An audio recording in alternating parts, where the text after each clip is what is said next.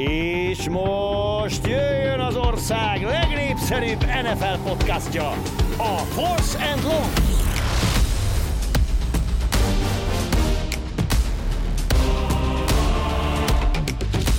Sziasztok, köszöntünk mindenkit! Végre kimondhatjuk a Zoli kedvenc részét. Túl vagyunk az év első felén, hivatalosan is, és bele fogunk vágni a második szakaszába. De mielőtt elkezdünk beszélni majd arról, hogy mi lesz jövő héten, kiértékeljük az utolsó hetet még az első fél évből. Szia Zoli, sziasztok! Szia Márk, sziasztok! Valóban, illetve egy kicsit beszélhetünk szerintem egy hazai meccsről is, ami mindketten ott voltunk szombaton, talán kezdjük ezzel. Magyar válogatott meccset láttál kívülről, milyen érzés volt?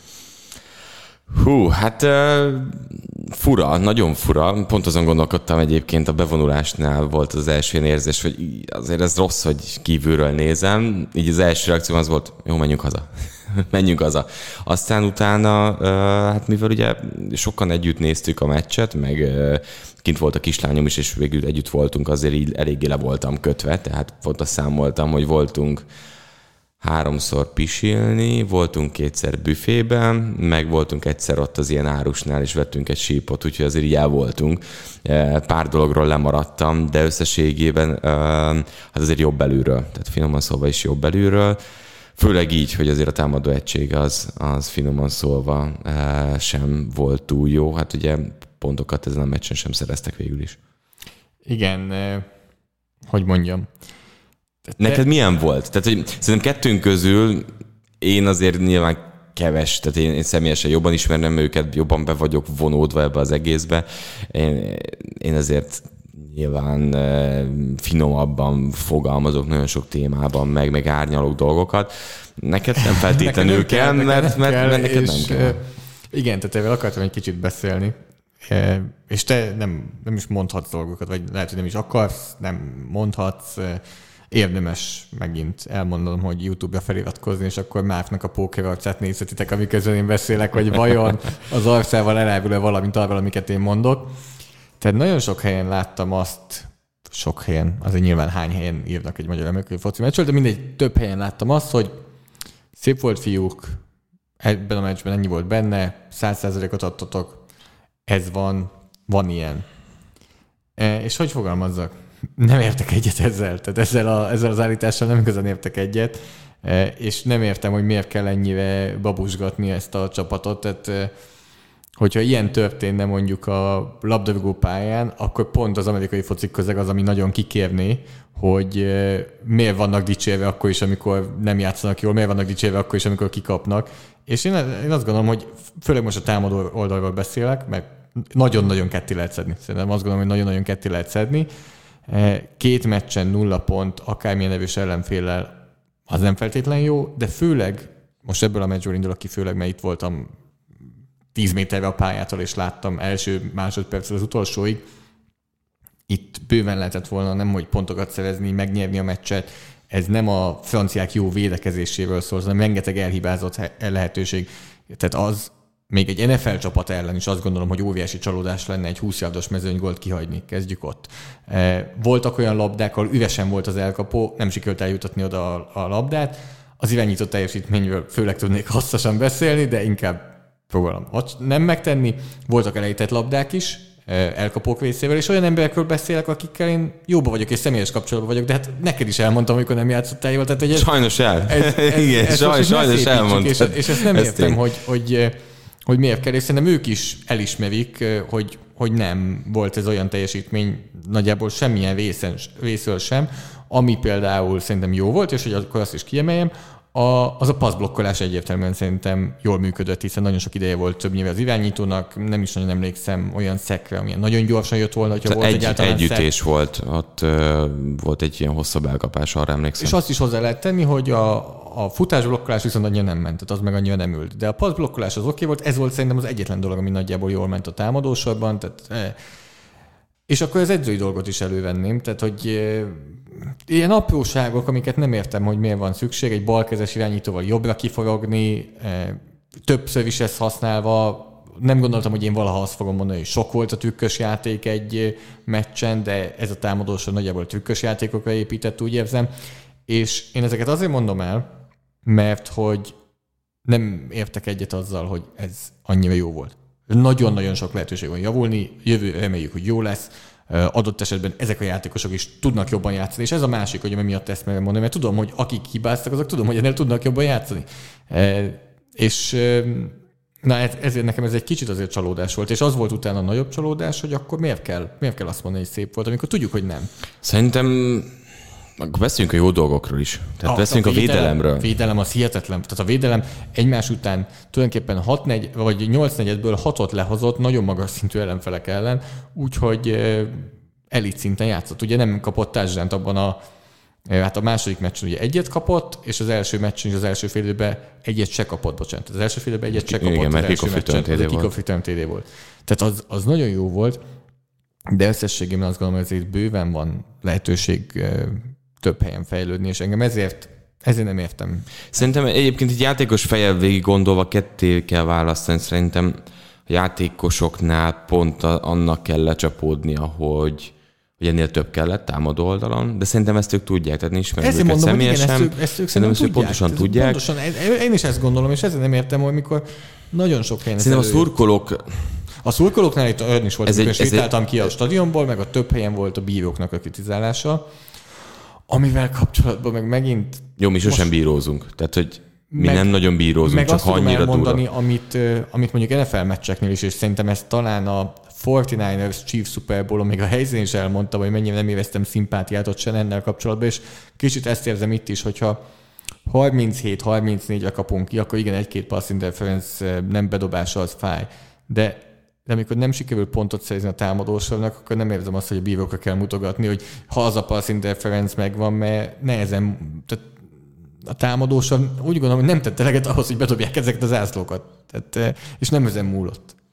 A zászlókat én sem érzem. Összességében tényleg a védelem az nagyon, nagyon jó volt. A támadó oldalon, tehát ugye sokat edzetek együtt, de azért igen, sok a változás. A támadó oldalon az látszik. Ugye a vezetőedzői fronton is látszik. Igen. Tehát ezzel nekem nincsen problémám, hogy ez egy gyengébb teljesítmény volt. Azzal van a problémám, hogy ez úgy van előadva, hogy... Szerintem a szurkolóknál ez egy új helyzet. Nem volt még olyan eset a magyar válogatott történetében, ahol ennyire underdogok lettünk volna, és beszéltünk többes számban. És ez most az a helyzet, ahol azt mondták, hogy feljutottunk valahova, ami osztrák szinten nyilván nem a mi területünk. Persze, tehát az egy teljesen más kávéház, és ez így egy kicsit tovább ment ez a dolog. De az érződött, hogy ezzel a francia csapattal mi egyértelműen felvettük a versenyt, és egy kicsivel jobb támadójátékkal ez a meccs, ez egy nyerhető meccs volt. És valószínűleg szerintem mit jön nálad be ez az érzés, hogy ez inkább bosszantó érzés, mint az, hogy biztassuk tovább ugyanazt a helyzetet. Ha csak az eredményt nézzük, akkor tök jó felvettük a versenyt a franciákkal. De aki ott volt és látta a meccset, annak én nem tudok máshogy fogalmazni, mint hogy ez várakozásokon aluli teljesítmény. És akkor megint kicsit dicsérek azzal, hogy kritizálok, mert akkor vannak várakozások, hogy ez a csapat tud ennél jobban játszani. Ezt én is tudom mondani. Tehát ebben 100%-ig biztos, hogy ez a csapat tud jobban játszani. Hát jövőre jobban kell játszani. Csehország és Svájc lesz a két ellenfél, ugye azzal, hogy Oroszország nem vett részt. Tudjuk, hogy mi lesz igazából. Mert hogy ugye hivatalból egy csapatnak kellene kiesni. Igen. Ami akkor lehet, hogy már megvan. Igen. Az oroszok kiejtik. Igen. Jó, ez nyilván... Ezen a legrosszabb, mert akkor ennek a két meccsnek semmiféle értelme és tétje nincsen, ami szerintem nem csak a magyar válogatottnak, hanem a másik két válogatottnak is a legrosszabb vonal lenne. Tehát két tét nélküli meccset lehozni, hogy együtt játszál, teljesen, és ott már teljesen mindegy, csak presztízs, hogy 9. vagy 11. vagy. Mint még kiemelésen se gondolom, mert az ugyanúgy harmadik kalapból lesz kiemelve. Így úgyhogy azt nem feltétlenül látom. Hát igen, itt támadó oldalról nem volt annyira a vártakhoz képest elegendő ezeken az ellenfeleken, de az NFL-ben viszont itt rekordok dőlnek meg támadó oldalon. És akkor beszéljünk kicsit erről egyébként, hogy most így NFL vizekre átevezve. Hát Justin Fields, akit múlt héten leszóltál, NFL rekordot jelentő 178 yardot futott. Tyreek Hill 1104 yardnál tart 9 meccsen, soha senki nem volt itt.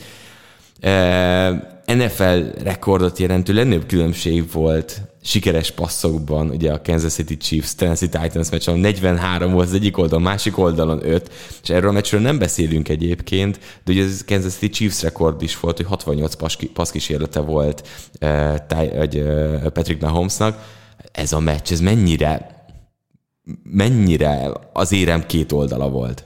Én nagyon büszke vagyok így utólag magamra. Tudod, amikor valamit eltalálok, vakjuk is talál szemet, hogy azt mondtam a countdownban erre a meccsre, hogy én 2 opciót látok, 2 kimenetelt, vagy 3 ponttal megnyeri a Chiefs, vagy 12-nél több ponttal megnyeri a Chiefs. Tehát vagy simán, vagy a végig szenvedve. Igen, de hogy a köztes út nincs, hogy pont 7 pont, vagy hogy olyan 8-9 pont nem, hogy vagy nagyon sima, vagy nagyon szoros.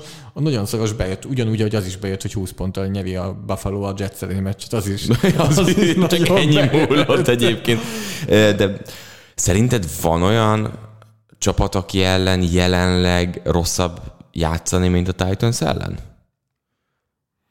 Én nagyon-nagyon sokszor érzem ezt a párhuzamot a 2 csapat és a 2 ember között, és megint az első dolog, ami eszembe jutott, az ugyanaz a név és ugyanaz a csapat, Mike Tomlin és a Pittsburgh Steelers, és valahogy Tomlin és Vrabel, és ezt szerintem a podcastban is most már elég sokszor elmondtam, ők azok ketten, akiknél a leginkább azt érzem, hogy a csapatuk többet hoz ki magából, mint ami nevek alapján benne van. És nem is nevek, hanem teljesítmények. Tehát az egyik héten rosszak, és azt mondjuk, hogy jó, ki leívjuk őket, és valahogy Vrabel és Tomlin csapatai utána jobbak lesznek, és lehúznak a saját szintjükre. Tehát valahogy akárki ellen játszanak, lehúznak a saját szintjükre. Mert nekünk nincsen feljebb. De ők akkor ezt nagyon jól csinálják. Nagyon. Én ezért mondom, a Titans megszenved bárkivel. Mi nem csinálja ezt sorolhatjuk a többi csapatot, amelyik... Valószínűleg itt jön be az, hogy ez a 2 csapat, ez mennyire erős. Jól van felkészítve. És egyre inkább, hát most Willisnek a második meccse, ami azért így... Pocsék. Jó, mondjuk ki. Nagyon kíváncsi vagyok, hogy ez a Titans, ha Willis hosszú távon befut és beérik, tegyük fel, hogy hova tud jutni az a csapat, amelyik éveken keresztül arra ágyazódott be, hogy a nagyok játékát elrontsa, és ezzel nyerjen meccseket. De tud egyébként, mert oké, Tomlinnál már láttuk, hogy tud úgy játszani mondjuk egy Pittsburgh Steelers, amelyik Super Bowl szintű csapat. Szerinted egy Tennessee Titans, egy Vrabel el tud ide jutni? Itt arra gondolok, Simeone, Atletico Madrid. Érte a párhuzamot? Ő eljutott oda, hogy BL döntő, azzal, hogy megölte mindenki játékát. Éveken keresztül. Szerinted ez az arc, ami Vrabelnek van, vagy jelenleg ez áll rendelkezésre egyébként? Most betettem a Discord beszélgetésünkbe, mert Patreon hallgatónk itt Discordon élőben hallgathatják a podcastot, egy tweetet, amivel akartam beszélni, és pont a Titans kapcsán akkor jó, és egy kicsit más irányba viszem el a beszélgetést, de arról szól az az ábra, amit most oda bemásoltam, hogy második és 10, egy sikertelen passz után második és 10-re milyen gyakran futnak a csapatok. Ugye az elmúlt években ezt mondtuk, hogy ez egy nagyon-nagyon rossz döntés. És összességben nézek egy ilyen szeizmikus váltást az NFL-ben, vagy változást, ahogy így mozog a föld, és átalakulnak a dolgok, hogy az elmúlt 5 évben, kicsit akár ilyen gazdasági párhuzamot is lehet vonni, fölfelé ment nagyon az irányítójáték, azt hittük, hogy nincsen csúcs, egyre jobb irányító teljesítmények jönnek, itt mindenkinek passzolnia kell, nagyon jók az irányítók. És akkor jött 20-22, megint minden irányból meg lehet közelíteni, és jön a krach, és nincsenek ott azok az irányító teljesítmények, nagyon kevés helyen vannak ott, és most elnézek erre az ábrára, és felértékelődik és egyre inkább megértem, akik elől vannak. Tehát pár éve, amikor Ryan Tannehill is tudott jól játszani, akkor úgy néztem volna, hogy a Tennessee Titans 65%-ban fut második és 10-re, a Chicago Bears 55%-ban fut második és 10-re, a New Orleans Saints 54%-ban fut második és 10-re, az Atlanta is majdnem 50%, New England majdnem 50%, Cleveland 42%, és így nézem végig a csapatokat, gyenge irányító. Én ezt megértem. Ezt el tudom fogadni. Tehát, hogy így nem fáj annyira. Hozzunk neki egy könnyebb harmadik és 5-öt, mert azt előbb dobja meg, mint második és 10-ből kétszer mondjuk passza. Meg tényleg, én megértem, hogy ti a futásra akartok építeni. Főleg, amikor van egy olyan futójátékotok és egy olyan falatok, mint a Titansnek, az Atlantának, a Bearsnek, Fields-el, akár Patriots-ot is lehet tenni, Clevelandet is lehet tenni, akik itt vannak elől, a Cowboys is ott van elől, ugye Cooper Rush játszott nagyon sokáig. Tehát, és akkor kicsit ez a Titansre is, nem tudom, hogy mennyire válaszoltam a kérdésedre, de hogy így megértem. Abszolút el tudom fogadni innentől. De látod azt az arculatát ennek a csapatnak, hogyha egy erősebb nem, NFL-ben nem lehet ezt megcsinálni 2022-ben. Nem azt mondom, hanem hogyha irányító helyzet megfordul. Vrabel tudna úgy játszani, hogy egy franchise QB-val ez a csapat ne ilyen legyen. Hanem most az adott helyzet szüli azt, hogy a Titans ilyet játszik. Ezt amúgy én azt gondolom, hogy meg fogjuk tudni egy másik csapat miatt úgy decembertől. A másik csapatnál Deshaun Watson fog irányítani egy olyan helyen, ahol szintén az volt, hogy futás. Igen. A támadósorunk az abból áll, hogy van egy nagyon jó támadófalunk, mert Baker Mayfield nem volt jó, Jacob Brissettel nem akarunk sokat kockáztatni, és én ott se látom, vagy ott is nagyon kíváncsi vagyok, hogy fog eljönni egy identitásváltás, hogy van egy, nem tudjuk, de lehet, hogy top 5 QB-d, és eddig a futásra építettél az elmúlt 3 évben. Tehát ott egy kicsit meg fogjuk látni ezt kicsiben. Nem tudom, mert a Titansnél ott túl sok minden hiányzik jelenleg, az elkapókat is beleértve, ahhoz, hogy eljussunk ide. Akkor nem tudsz most erre válaszolni, hogy Vrabel tud, mert ugye Tomlinnal húzza a párhuzamot, és Tomlinnál láttuk azt, persze, hogy tud. És Campbellnél mondom ezt kicsit, ugye Campbellnél mondtam ezt, hogy szerintem ő pont ez a küzdős, de hogyha már játék kell, akkor már nem lesz oda jó. Tehát ugye, ugye ott pont mondtam egy kicsit hasonlót talán. Szerintem Vrabelt jó edzőnek tartom. És igen. Akkor az a válaszom, hogy igen, hogy meg fogja tudni oldani, és tud majd játszani franchise irányítóval is passzjáték köré építve, az más kérdés, hogy mennyivel akar majd. Tehát ez akkor lesz egy igazán jó csapat, és nyilván nagyon-nagyon kis minta, és nem akarunk ítéletet mondani, de az első 2 meccs alapján Malik távol van attól, hogy fölfelé, igen, legyen. Tehát, hogy az még neki nagyon sokat kell tenni. De hát figyelj, itt lesznek elérhető irányítók majd. Ugye Tom Bradyvel beszéltünk már, Aaron Rodgers, meglátjuk, hogy mi lesz. Most már szerintem több Green Bay drukkel van, aki nem szeretné, hogy ott legyen, mint amennyi szeretné, hogy ott legyen. Úgyhogy izgalmas idők jönnek az NFL-ben. Játszunk? Játszunk. És hogy ő meg tudja tenni, kérdés, hogy te meg tudod tenni azt, hogy végre nyersz kőpapírollóban. Én olyan ámbiatok vagyok akkor, mint a magyar válogatott a franciák ellen, úgy érzem most már. Csak neked egy lövéssel rögtön sikerült, úgyhogy nézzük meg. Már át kell gondoljam. Most belém ment. Fagyasztottam a rugót. Konkrétan most elgondolkodtam, hogy már csinálják. Kőpapírolló. Ez nem igaz. Megint nyertem. Jaj. Múlt héten kezdtem. Kezdj el. 7-1. Azért ez... Na, ez az, amit már statisztikailag sem lehet szerintem alátámasztani. Tehát, hogy ebbe elég nehéz látni bármit. Zoli, az látom, hogy a könnyeivel küszködik, jó, vizes lepedő kapucni, ahogy kell. Figyelj, tartatod így, te lehetsz McGregor. Most hosszabb a szakállam, nem? Vagy ez kamu volt? Nem, azt úgy tudom, az valós. Én is láttam. Ugye Halloween-nél láttam, és miért nem tudom, hogy az most akkor kamu volt, vagy tényleg akkor lejött a szakál? Na most megfogtál, ezekbe én nem nagyon gondoltam bele. Te keresel, addig én mondom az első állítást. Jó. Vagy nem tudom, hogy rákeresel, de... Ja, nem, másra keresek rá közben. Na. Az első állításom, és akkor direkt egy olyat hozok, aminek kapcsán tudunk beszélni valamivel, amivel nem feltétlenül terveztünk beszélni, de mindenképpen kell beszéljünk. Ezért hozom ezt az állítást elsőnek. A hátralévő 8 meccséből egyet se fog megnyerni az Indianapolis Colts. De jó, hogy hoztad. De... És akkor tudunk beszélni egy kicsit erről a helyzetről. Igen, tehát szerintem ne azért, szerintem ne is az állítás magáról beszéljünk, hanem egy sajtótájékoztató. Beszéljünk egy sajtótájékoztatóról. De hát a döntés. Én azt gondolom, hogy most ez egy történelmi pillanat, ennyire közel, és mindenkinek ajánlom, hogy innentől figyeljen nagyon a Colts szezonját, mert ennyire közel, eddig még soha, és lehet, hogy soha többet nem fogunk kerülni ahhoz, hogy megnézzük, hogy egy hétköznapi ember hogy teljesítene, hogy NFL vezetőedző lenne. Gondolj be neked, milyen lenne, hogy szombaton otthon ülsz, aztán utána egyszer csak vezetőedző leszel. Hát ez... Én nem is értem. Ugye Jeff Saturday-t kinevezte az Indianapolis Colts, aki... Hát tulajdonképpen az Indianapolis Colts volt center, és itt megállnak a titulusok. Nagyjából így ez volt így a titulus, amit ide lehet tenni. Bocsánat, középiskolai szinten 20, többet is, mert azt hiszem 3 vagy 4 szezon tett középiskolai szinten, de 20-16-os mérleggel rendelkezik, azt hiszem, de az is lehet, hogy 16-20. Azt tudom, hogy valamelyik irányban a 2 szám. és őt nevezte ki Jim Irsay, miközben amúgy a stábban, hát ugye kezdjünk ott, aki esetleg lemaradt róla, hogy Frank Reichot kirúgták, tehát ugye ez is egy fontos lépés. 20-16. Ezzel a Colts azért most boldog lenne. Bár mondjuk ők, hogy van felső negyed negyedében vannak, tehát elvileg akkor top 2 csapatban vannak, de ez nem igaz. Ültem, amikor így olvastam, és nem értettem, hogy mi van. Ugye azt mondta Jim Irsay, hogy 2000 óta, apropó, már van egy nagyon fontos kérdés, BeReal-t te nem használsz?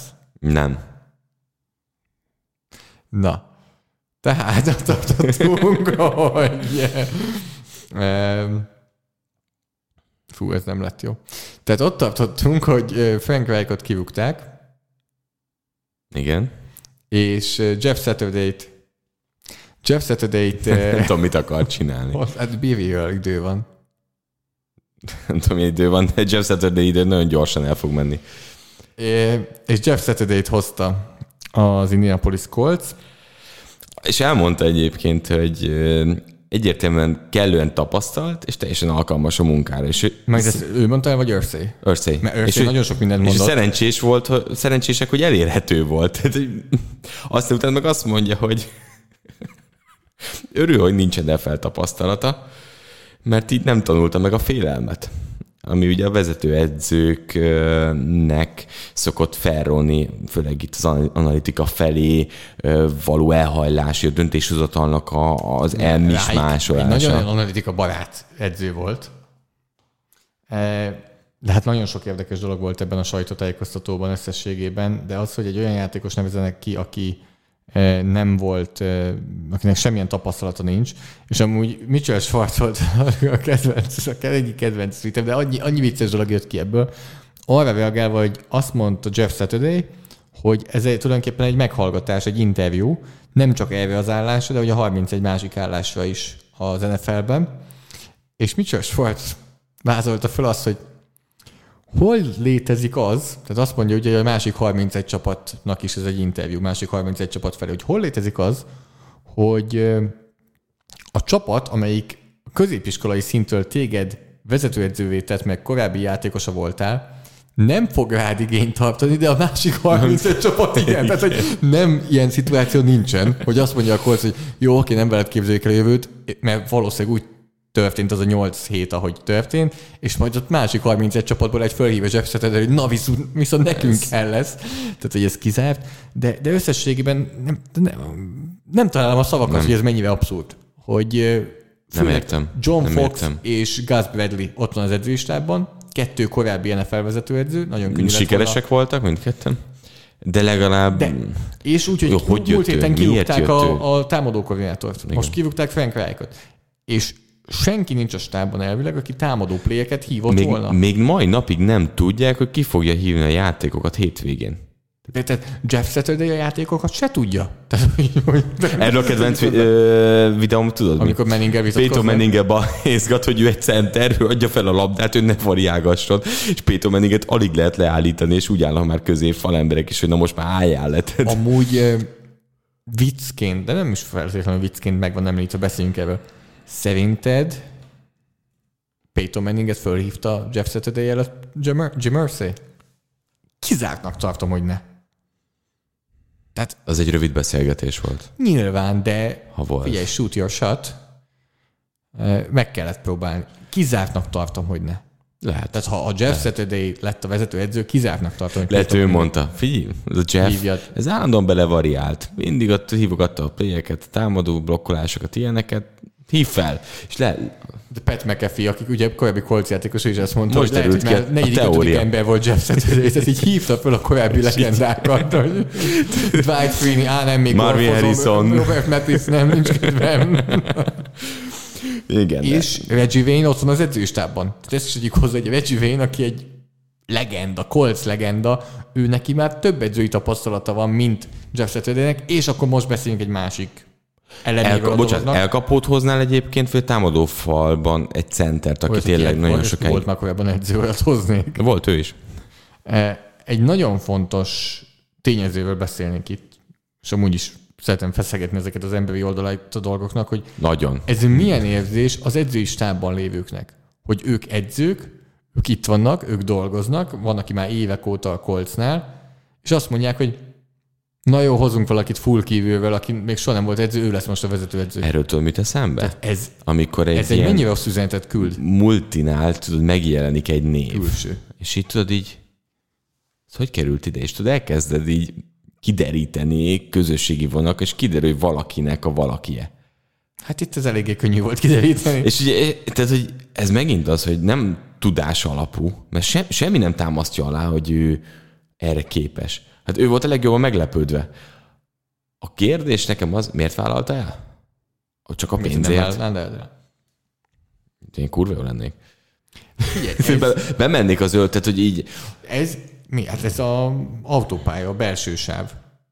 A semmiből, anélkül, hogy most el kellett volna menjen egy asszisztens támadófal edzőnek, és utána még 10 éven át végig vergődni magát a Clevelandben is megoldották ezt nagyon gyorsan.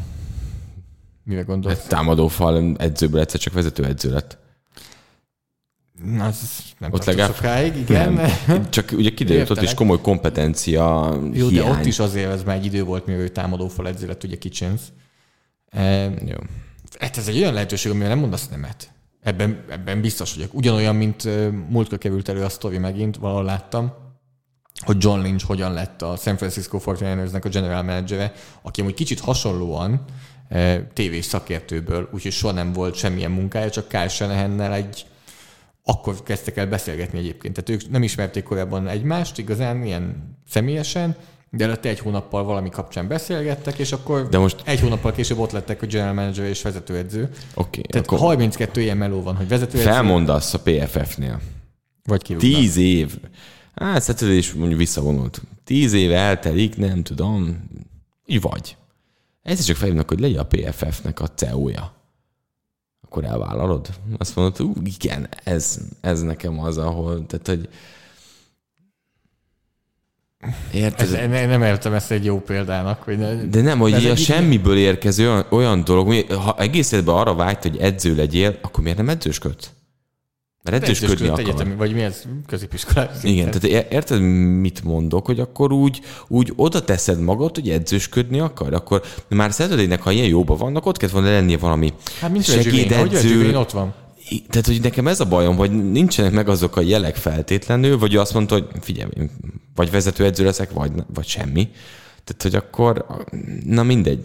Nyilván értem azt a dolgot, és ez sokkal közelebb van a focihoz, mert végülis legvégén edző vagy, és ezt csinálod, csak hát ez nekem akkor is teljesen irreális és indokolatlan dolog, de ők, figyelj, tehát, hogy kolbászt nem tud csinálni, de csapatot. Hát, ajánlom mindenkinek, hogy ezt a sajtótájékoztatót nézze meg, vagy ilyen best of-ot nézzen meg belőle, mert nagyon-nagyon ajánlom. Józan volt? Jim Irsayt én összességében amúgy az egyik legjobb tulajnak tartom. Tehát ezt tartottam. Legjobb? Az egyik legjobb tulajnak tartom az NFL-ben. És ezt halálkomolyan mondom, ez az elmúlt időszak, igaza van, ha az elmúlt 20 évet megnézzük, tehát nyilván ehhez kellett egy Peyton Manning, meg egy Andrew Luck, de attól jók a GMX, vagy a jó tulajok szerintem, és én is ezt látom, hogy nem nyúl bele. Te hányszor hallod Robert Kraftot a irányító meg elkapó helyzetről nyilatkozni? Hányszor hallod Jim Irsayt mondani, hogy most milyen irányító kell ide, meg stb. Tehát egy Jerry Jones... Na jó. Tehát ő konkrétan játékokat hívna, hogy... De hozzáteszem, hogy David Tepper is beszél össze-vissza azért a Coltsnál, meg Khan is nagyon sokat beszél. Nyilván ezek rossz helyzetben lévő franchise-ok. Nem a Coltsnál, hanem a Panthers. Bocsánat, Panthers-nál. Tehát én Jim Irsayt nagyon jó. Az egyik, tehát top 5 tulajnak tartom. Ez is mennyire érdekes egyébként, hogy egy normális dolog miatt tartunk valakit jónak, ha belegondolsz. Tehát, hogy mennyire persze, vicces, hogy mennyire ilyen hülye életet élünk. Nagyon gazdag emberekről beszélünk, és ezek a nagyon gazdag emberek... Ezek hiúk is. Meg elhiszik, hogy mindenhez értenek. Igen. Tehát, hogy ez egy nagyon komoly létező probléma, és azokat dicsérjük, aki tudja, hogy ő nem fog ehhez érteni, és inkább hátralép 2-t, és fölveszi a jó embereket. Szerintem sok ilyen van, tehát hogy arányaiban Blancourt. Blancourt ilyen? Még azt sem tudom pontosan, de amúgy valószínűleg... Valószínűleg hallaná róla, hogyha annyira nem... Jó, és akkor nyilván most már megboldogult Titans már van a Rooney vonal, tehát azért ezek... De hát azok jó csapatok, tehát a Giants, Steelers, azok történelmileg nagyon-nagyon erős jó csapatok. Nehéz. Na mindegy, szórakoztató volt. A te állítás az, hogy nem lesz több győzelmük. Nem lesz több győzelmük. Ugye a legutolsó meccsen 26-3-ra kaptak ki a akkor azt mondjuk, hogy Patriots-tól. Matt Ryan már nem játszik ott. Neki ennyi volt. Hát Nem Saturday azt mondta, hogy Sam Erlingre kezdő irányító. Hihetetlen ez a mondat, hogy Jeff Saturday ilyet mondhat. Las Vegas Raiders jön most. Ez egy nyerhető meccs lenne, de hát nem látom, hogy ez a Colts jelenleg bárkit megverhetne. Pedig egy gyenge védelem. Lehet, hogy majd később. Na de utána Eagles, utána Steelers, utána Cowboys, Nem. Vikings, Nem. Chargers, Nem. Giants, és a legvégén a Texans. Azért van egy Steelers, egy Texans, egy kifulladó Giants. Hát de így is. Merész, nem értek egyet. Szerintem azért ebből hoznak. Na, mielőtt tovább megyünk a témában, akkor még egy ilyen kis teóriát hadd dobjak be.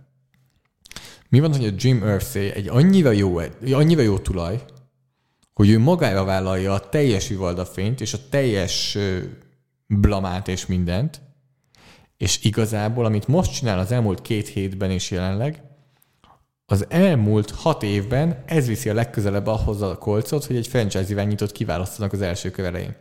Tehát, hogy most egy ilyen láthatatlan tankolás? Pontosan. És melyik az egyetlen csapat az NFL-ben, akivel kb. Tudjuk, hogy tankolt már egyszer. Igen, a Colts, és ő. Tehát Matt Ryan-t lecseréljük. Kivigyük a támadó koordinátort. Kivigyük a vezetőedzőt. A helyére oda teszünk egy inkompetensnek mondható vezetőedzőt. És odarakod az ikont, hogy ennyire az utcán mehetett volna, nem tudom, egy izébe, egy Walmartba, és figyelj, nem akarsz ennél felvezető edző lenni? Fogtál már labdát a kezedbe? Ha ez így van, az mondjuk poén. Az mennyire zseni? Az mondjuk poén. Tehát, hogy ennyit még lehet a Texans is összekapar. A poén faktort kivesszük, akkor ami az elmúlt 3 hétben történik, döntések azok csak lefelé viszik a Coltsot, és az mi, hanem egy tankolás. De hogy egyébként, ha most ráülök erre a témára, akkor azt mondom, hogy az elmúlt években küzdöttek azért, hogy találjanak egy irányítót. Hozták ide az öregeket folyamatosan. Túl jók voltak. De várjál, nem, mert ők ezzel elején elhitték, hogyha hoznak ide egy tapasztalatot, Rivers-t és társai, az nem elején... tudom, hogy elhitték, vagy nem volt más lehetőségük. Mert túl jó volt a magja a csapatnak. Igen, de hogy szerintem az elején még hitték, hogy ebből lehet valami, ugye Rivers, aztán utána Benz, és ment le, és szerintem lehet, azért mondom, hogy most akkor elhiszem, amit mondasz, és akkor alátámasztom, hogy ment előre, és azt mondják, itt vagyunk évek óta, az irányítókkal, nem megy így.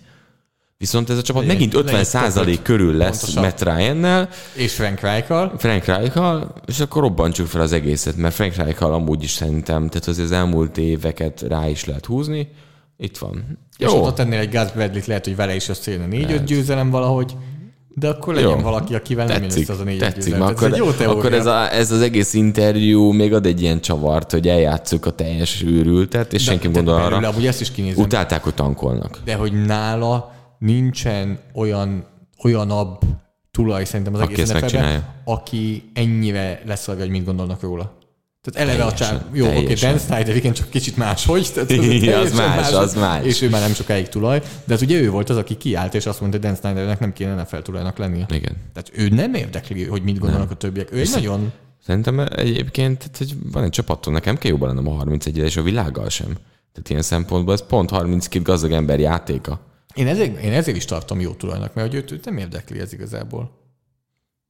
Ez a rész, ez oké. Szerintem az indítja a lavinát a Snydernél is, hogy végre egy tulaj azt mondta, hogy nem.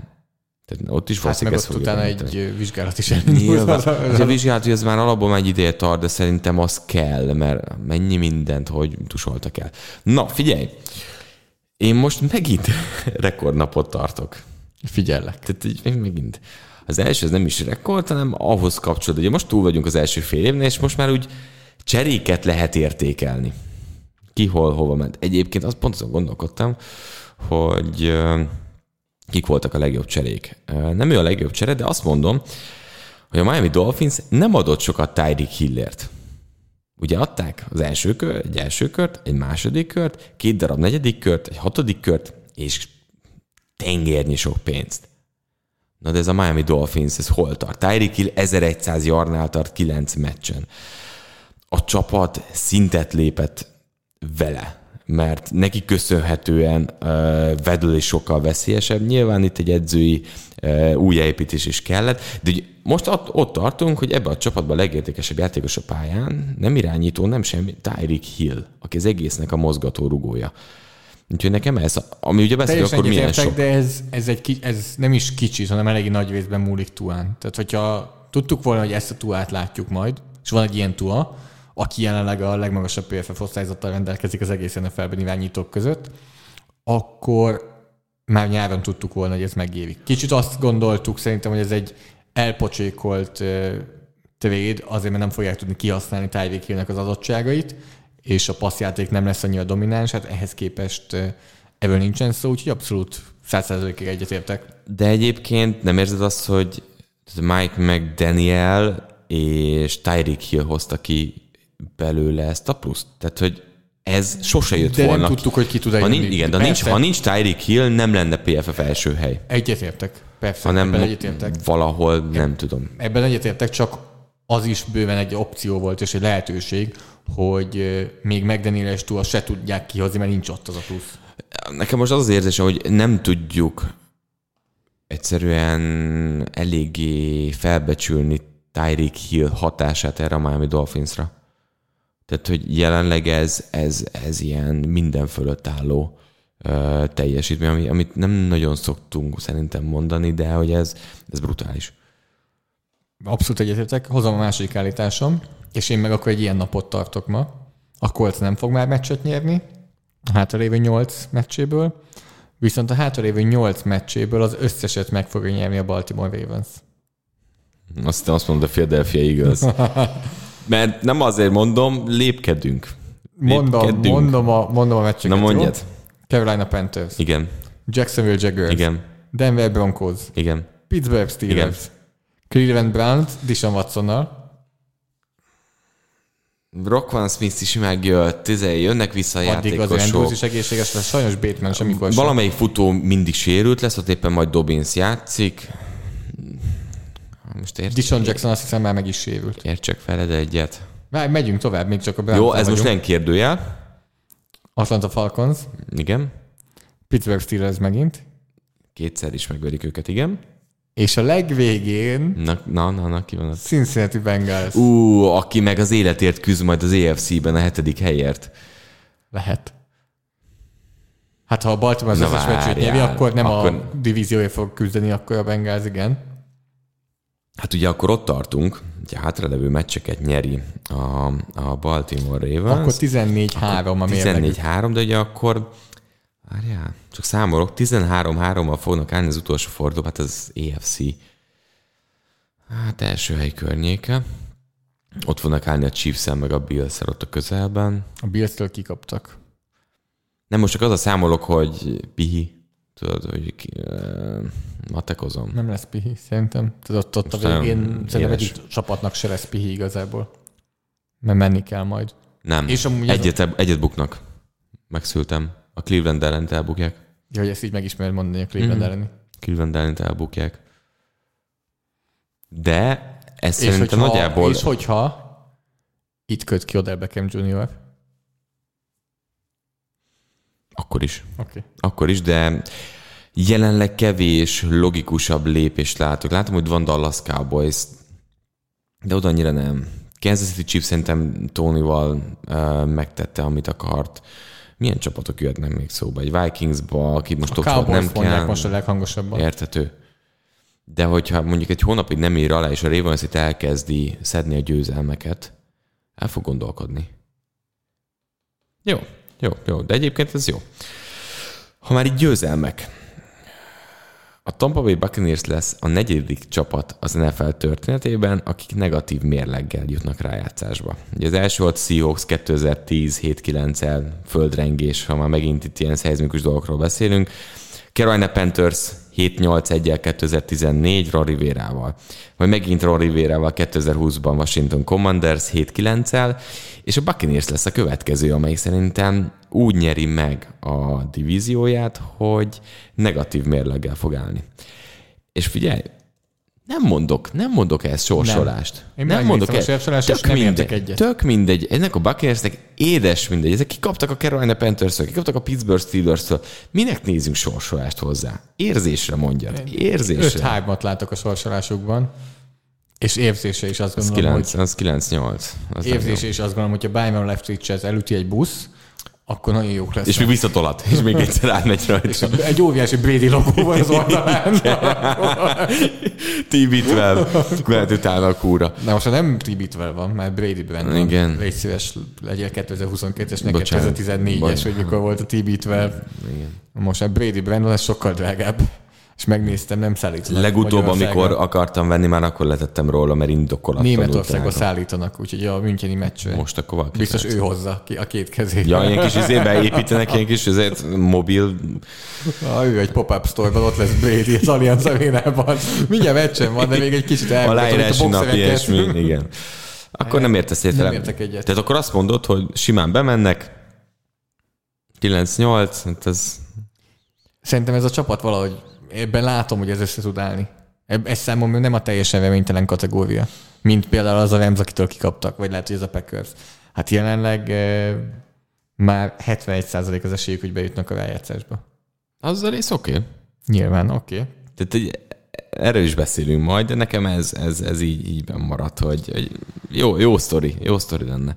A harmadik állításom, és a legmerészebb, amit igazából már kb. 3 hete akartam mondani, de végül egy olyan dolog történt, ami miatt nem mertem mondani. Ha New England Patriots megverte volna a Chicago Bears-t a hétfő esti meccsen, emlékszel, amikor nagyon csúnyán kikaptak, igen, akkor hoztam volna ezt az állítást. Ez így mostanra maradt. Ugye mindegyik AFC kelet csapat az pozitív mérleggel áll. És az NFL történetben először minden 4 AFC csapat be fog jutni a rájátszásba. Jelenleg ugye 6-2, 6-3, 6-3, 5-4, a Billsnek New York Times esélyei alapján, a Billsnek 96% hogy bejut, a Dolphinsnak 68%, a Jetsnek is 64%, és a Patriotsnak 43%. Mennyi a Bengalsnak? Ugye hát a Bengals 48, az egyetlen. A Los Angeles Chargers 61. Tehát ugye a Chargers, Bengals. Vége. És ennyi. Ez a kettő, aki még ott lehet.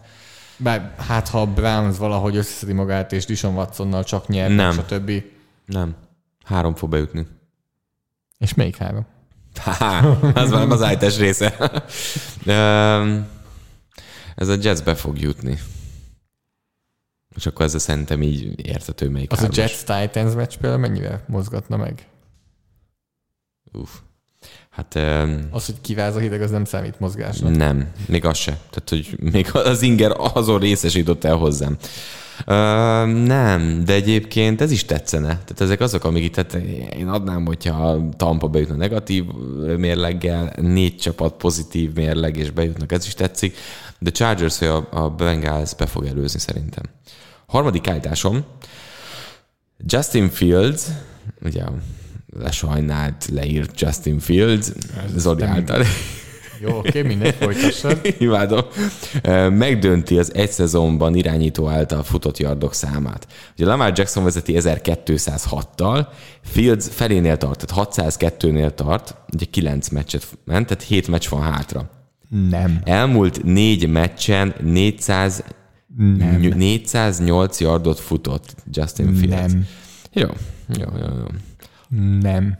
Ez csak a bosszú, mert érzem nem, ez ilyen gyerekes bosszú. Ez egy gyerekes bosszú. Szegény Zoli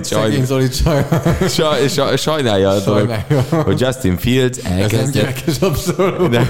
elkezdett jól játszani. Na, nem, visszatérve. Teljesen logikus gondolat, mert az, hogy most már látják, hogy Geciék elkezdték használni a lábát Fieldsnek, és így használják, és a védelmek föl lesznek. Lamar Jacksonnál is. Lamar Jackson számomra egy jobb atléta, mint Justin Fields. Illetve... Igen, ebben egyetértünk. Tehát nem fogják tudni nyilván megállítani a futásokat, de hogyha csak az 50%-ára visszaveszik a Fields futásokat, akkor az már egy siker, és már azt fogja eredményezni, hogy nem fogja utolérni akkor Lamar Jacksont ebben a kategóriában. 1000 yard meg lesz? Most van 600-nál? Aha. Az ugye 60 yard meccsenként. Az rengeteg, úgyhogy nem. Jó. Az rengeteg. Kérdezd meg Aaron Rodgers-t. Kérdezzük meg Aaron Rodgers. Azért mondtam, hogy kérdezzünk meg Aaron Rodgers. Aaron Rodgers, akinek nem probléma amúgy, akkor ezek szerint, hogy rosszul megy a Packersnek, mert hát emlékeztetünk, hogy neki van egy másik csapata, a Chicago Bears. Úgyhogy 3-6-os. Most tulajdonolja. Most lehet, hogy nem akkora a szája ezzel kapcsolatban. A meccs, amire a legtöbb szavazat érkezett tőletek, hogy beszéljünk, az a Green Bay Packers Detroit Lions csoportrangadó, ugye így kell mondani, csoportrangadó volt, ami, ahogy mindenki arra számított, 15-9-es Detroit Lions győzelemmel ért véget. Van egy gyors kérdésem. Egy 5 vereséges sorozatban tart most már Aaron Rodgers és a Green Bay Packers. Úgy mentek 3-1-jel New Yorkba, New York elleni meccsre Londonba, hogy jó, hát van egy-két probléma, de nem gond. De hogy fölfelé, majd ezeket tisztázzák, és minden rendben lesz. Hát a londoni út egy kicsit így hazavágta a csapatot. Egyébként, tehát ha most csak elkezdted nézni az összefoglalót, vagy bármit, tehát meddig érezted azt, hogy jó, úgy is nyer a Packers? Tehát ugye a meccs... Az egy kevesebb ideig, mint a korábbi években. Aha. Mert hogy ott volt az előtte lévő 4 meccs. Nálam ott ment el, amikor a Lions megszerezte a második TD-t, és végig mentek szinte rajtuk. Tehát az egy olyan drive volt, ami közel nem volt. Negyed. Igen. Mert tehát a legelején volt 2 interceptionje ugye Aaron Rodgersnek, 14 pont helyett szereztek 0-t. De hogy azt érezted, hogy mindig ott vannak a célterületen. Jó. Mindig tudtak haladni, mindig ott voltak, és ez az, hogyha így nézzük, így ment lefelé. Az egész teljesítmény ment lefelé, de mindig azt érezted, hogy akkor is van még lehetőség, akkor is ott van még a lőtávolon belül a Green Bay Packers. Aztán nem jött össze.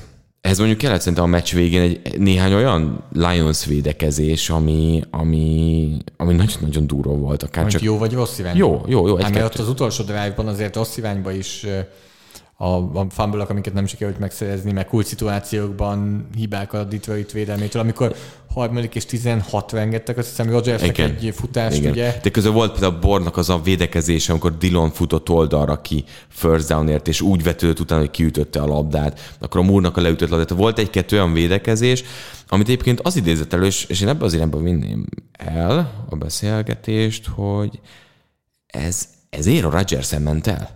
És nem csak az interceptionök miatt. Azok a leütött labdák, azok azért voltak leütve, mert nem volt elég jó a passz. Tehát jó pár esetben volt egy olyan, ugye, amiből touchdown kellett volna, hogy legyen, és a védő fölugrott és elütötte, de úgy 1,5 yarddal volt az elkapó mögött. Igen. Tehát a probléma Tanyan felé is az interception, vele balhézott. Elkapkodta. Ha vár fél ütemet és beíveli... Hát hogyha íveli. Tehát több levegő. De hogy beledobta Hutchinson hát ugye kimozgott jobb oldal, és jött a védő. Tök oké. De ez az a play, ahol még hátrály, hogy üres játszott. Még üresebb. Mert az teljesen üresen lett volna, mert Hutchinson nem ért volna úgy oda.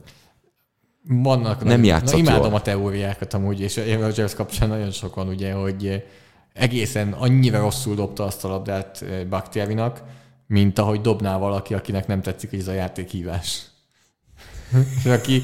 aki protestálni akar a játékhívás ellen. Egyre többen mondják jogosan, tehát most tényleg jogosan, és nagyon nem szeretünk testbeszédből ítélkezni, de hát azért Lefleur és Rodgers azért nem hívják meg a másikat karácsonyozni. Pedig szezon elejére emlékszel? Miről beszéltünk? Tudom. Ayahuasca. Itt teljes egyetértés. Csúszott el az egész. Hát még azon sok ember elcsúszott már. Tehát, hogy... Legalább a bordáját nem törte. Igen. Gondolod? Tehát, hogy én ebben nem hiszek. Ha ezt megdobom, ez Rodgersnek nagy dolog. Oké, nagy hívás volt ilyenek, de a végén a Rodgers... 16% jelenleg. Hogy rájegyszeres bűtnek. Mert ugye az utolsó negyedbe fordított a Vikings, és 4,5 meccses előnyben vannak a Packers-zel szemben. Nem hiszek, a Packers ebből feláll. Tehát erről beszélünk, hogy ez elúszott? De akkor ez úszott el? Vagy a Packers időszaka Aaron Rodgers elúszott el? Én azt gondolom, hogy a kettő az együtt van. Nem látom, hogy ez egy kicsúszott szezon, és akkor ebből visszajönnek. És én nem értem. Tehát én most is ott vagyok, hogy nem értem egyszerűen, hogy ez hol fogy el. Mert közben meg Rodgersnek most is vannak olyan passzai, amik a végé Rodgers-t idézik, csak közel sem konzisztens szinten, közel sem minden playben. Nem jönnek a varázslatos játékok. Arra a goal line slantre, amit dobott Sammy Watkinsnak red zone-on belül, hátsó lábról, csomószor dobott ért, hogy hátrafelé lépkedve, félig belállva már dobja. Egyfelől valaki nézze meg Sammy Watkins útvonalát. Jó, hát igen. Tehát, hogy futotta azt a slantet, tehát, hogy senki nem hitte el, hogy abból bármerre akar mozogni, mint a csembe befelé. 2, pontatlan volt a labda. Tehát egyik sem volt jó. És ezen a meccsen nagyon-nagyon sokszor mellé ment. Most az, hogy leütöttek egy labdát és interception az elején, hát na az, ami benne van. Mondjuk az is, ha leütötték, az fejbe dobta. Igen. De igen, utána a többi interception az inkább fájóbb volt. Igen. Meg a lekésett játékok, a leütött labdák. De akkor arról beszélünk, hogy ez a Green Bay Packers, közben meg Rashan Gary kidőlt a védelemből. Igen. Egész szezonra. Fizetés szempontból teletömködtek játékosok tárcát, és Aaron Rodgersét. Tehát Aaron Rodgersnek a cap hitje, vagy dead capje jövőre kirúgják, $99 millió. Nyilván nem fogják kirúgni. Tudod. Az sok. De emiatt vissza se fog vonulni amúgy. Tehát, hogy most egy olyan pénz van, hogy csak lehet ezt a hátralévő 8+17 meccset, amivel nem lehet lemondani. De... És közben ott van mögött egy fiatal irányító kevés pénzzel. Tehát így nem tudom. Közben a Packersnél nyilván Packers-dukkel kezdik meg Gutekunsztot is elővenni. A general managert, hogy lett felépítve ez a csapat, hogy nem hoztak el kapokat Rodgersnek. Hát ugye a védelmet turbózták fel a pénzükkel. És mennyire jó a védelem. Ja. Tehát most nem engedtek sok pontot ezen a meccsen, de összességében a Packers védelemből idén nem mondhatjuk azt, hogy óriási sikereket halmoz fel. Azért, amikor meg kellett volna... Alexandernek végre most volt egy interceptionje. Az szép volt viszont. De amikor meg kellett volna állítani a Lions-t, futott a Lions 10-szer talán, és volt egy passzuk. 6 perc. Tehát amikor a legjobban kellett volna, megint kijött az, hogy a futás elleni védekezésük volt gyenge, amikor perceket kellett volna szerezni. De ez működik, ha gyenge a futás elleni védekezés, hogyha sokat vagy előnyben. Nem. Ha előnyben játszol, igen, akkor ez nagyon jól működik. Tehát egy kicsit arra van építve talán, ez. Hogy pontosan a Packers védelem, az egy jó Packers támadósorhoz lett felépítve. És onnantól, hogyha az a dominó az eldől, és az nem egy jó támadósor, nem egy elit támadósor, akkor ez a védelem szinte használhatatlan. Tehát ez olyan, mint hogyha nem tudom, vennél egy nagyon-nagyon jó kabátot nyárra. Az nem fog működni. Tehát hiába van egy nagyon jó kabátot, nem fogod fölvenni. Hát igen, csak különbség, hogy itt nem tudod megvárni a telet. Dehogy nem, itt vágál 3 hónapot, és vége a szezonodnak. Igen, tehát így nagyon jól ellabdázgathatnak Rodgersék, csak hát kivel. Tehát, ugye Lazard felé van meg szerintem egyedül a bizalom. Ugye Dubs... De szerintem vele sincs olyan bizalom. Nem, az a szükséges... Egy játékot játszott, elkapásra, és vége lett a meccsen. Igen, kaptam a notit. Ugye Watson ugyanez a kaliber, de még annyira sem bízom benne, mint Dubs, és szerintem pont Lazardnál az van, hogy ki az, akiben a legjobban bízom, de még benne sem annyira. Mit gondolunk Rodgersnek a félmondatairól, amik tínédzser lányokat idéznek? Ugye most arra gondolok, ahogy így ránézek a statisztikára, hogy mondta, hogy nyilván nem akartam, hogy én vezessem a csapatot futott yardokban, és volt pár rossz dobásom is, vagy nagyjából valami ilyesmi volt a lényeg, de egy kicsit azért odaszúrt, hogy azért én fasza vagyok, mert nagyon sokat futottam, a csapat nem tud futni. Nem az ahelyett, azért... hogy a felelősséget... Nem, annyira megosztó amúgy a én elkezdtem gondolkodni rajta. Nagyon megosztó. Ő nem tudja kifejezni magát. Szerintem ő nem ezt akarta ezzel mondani. hanem azt, hogy szarul ment a futójáték, és hogy ez egy rossz dolog. Nem lehet? Nem lehet, hogy csak nem mindenki tudja úgy kifejezni magát, ahogyan 5 milliónak kell érteni. De nem kell feltétlenül kommentálnod a futójátékot. Neked nem az a feladatod feltétlenül, hogy kommentálod a futójátékot. Valaki azt mondja simán, hogy nem működött a futójáték, és a passzjátékban én is nagyon rosszul teljesítettem. Oké. Vagy nézd meg, mit mond Josh Allen? Hát nem beszélünk róla. Én nagyon-nagyon-nagyon rossz voltam. És akkor most finoman fogalmaztam. Hát nem is így fogalmazott, hanem hogy, és nem is arra gondolok, hanem hogy nem lehet nyerni úgy, ahogy játszottam az irányítónk. Igen. Nagyjából ezt mondta ki. Igen. Ilyet Dix védte meg? Ilyet hallottunk bármikor Rodgers-től? El tudod képzelni ezeket a szavakat, Rodgers, hogy nem tudunk úgy nyerni, ahogy játszottam ma? Nem. Hát én azért imádom ellent, tehát hogy ez nagyon jó. De hogy pont azért jutott most eszembe, hogy ugyanazon a napon... Mindenki megvédte. Ugyanaz a játékos Mit mond? Stephon Diggs volt az első. Igen, volt pár rossz passz. Az a játékos, de nem. De értelek, persze. Ugyanabban a szituációban. Igen. És az egyiket megvédik, a másikat nem. Ez most már és nagyon megosztott. Ez ugye megint az, hogy akinek magyaráz, Tanyennek, meg mindenkinek balhézik, addig balhézhatsz, ameddig király vagy. És egy idő után ellened fordulnak, amikor fordul a dolog, és amikor nincsenek ott a pajtásaid. És úgy néz ki, hogy Davante Adams kiválása az, ő van egy csapatban, amelyik itt van egy csapat, amelyik és igazából... Mind a kettő bukta ezt a és tudod, mi történt? Gazdagok lettek. Ennyi. Mindkettőnek tele a pénztárcája. Ezek Tyreek Hill és Chiefs. Jó, igen, nem lehet mindig abba az irányba. Lionsról mit akarsz mondani? Semmit. Tehát, hogy nyerték ezt a meccset.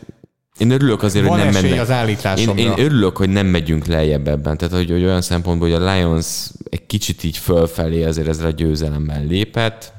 De van esély az állításomra, nem is nagy, de van. Ugye ők megverték a Packers-t, és kikaptak a Vikings-tól. És az volt az állításom, hogy nekik lesz a legjobb mérlegük az NFC északban a csoporton belül, csak azokat egy még összejöhet. Jó. Erre még vissza is fogunk tudni. Következő héten játszanak a Bears-el. Úgyhogy az is egy nyelvhető meccs nekik, de nem. Tehát ez a Detroit is. Ez a meccs nálam inkább szólt a Packers-ről. Igen. Nálam is. És innentől meg amúgy ott tartunk, hogy nem tudom, hogy kit fog megvenni a Packers. Mert nyilván lesz, nem azt mondom, hogy... Fognak nyerni meccseket. Nyilván nem ezt mondom, de hogy ez a meccs, ez úgy volt mindenkinek, hogy jó, oké, ezt azért be fogjuk húzni. Tehát ezt a Packers drukkerek mondták azt, hogy jó, ez azért meg lesz, és akkor ez egy jó meccs lesz arra, hogy rendbe szedjük magunkat. Igen. Tehát innentől akkor már nincsen ilyen meccs. Most gyorsan megnézem, hogy kik jönnek még, de innentől akkor nincsen olyan meccs, amivel azt lehet mondani, hogy jó, meg vagyunk. Hát megnézem a következő meccseiket, és nem, hogy jó, meg vagyunk, a következő 3-ból, ha egyet nyer a Packers, az már meglepetés. Dallas Cowboys. Most hétvégén. Uh-huh. Egy olyan csapat ellen, amelyiknek speciális ez a meccs, hiszen Mike McCarthy korábbi csapata ellen játszanak. Tennessee Titans. Úgyhogy addig azért valószínűleg lesz Tannehill. Hát azt mindenben Harry fut 30-szor, tehát hogy pont azzal 400 kéne. 400 yardot ez a csapat ellen. Igen. Philadelphia Eagles. Jó. Hát ott az már az örömtánc. Az már örömtánc. Igen. És várj, utána akkor, csak most nem mondjuk végig, utána akkor van még egy Bears, egy Rams, egy Dolphins, egy Vikings és egy Lions. Hát egy pár győzelem. Ebből nincs lejátszás. Nincs. Ahhoz. Köszönjünk el. Nem a podcast hallgatóitól, a Packers-től. 8 meccsből 6-ot meg kéne nyerjenek, hogy rájátszás legyen szerintem. Én kimondom, ennyi volt. Vége. Finito. És akkor azt is kimondod, amit az előbb kérdeztél tőlem? Hogy ez nem csak erre a szezonra szól, hanem... Nem. Csukódik az ablak? Nem. Ebből még vissza lehet jönni jövőre. Igen, hát fantasztikus szabad ügynökök vannak elkapó fronton, akikkel lehet javítani. Zolinak küldtem valamikor, hogy Ellen Lazár áll a legtöbb elkapott yarddal, aki szabad ügynök lesz, és akkor így nagyjából hát őt pont ismerik a Packersnél. De nagyon jó helyről tudnak draftolni. Nézzük a jó oldalát. Nem, mert annyit azért összeszednek annyi győzelmet, hogy ne legyen nagyon jó hely. Igen. Hát ez... Nem, még annak nincs. Ennek a szezonnak igen, és nagyon komoly változásokat kell tenniük annak érdekében, hogy ez úgy legyen. De idén én búcsúzom a Packers-től. Ez szerintem teljesen jogos és védhető.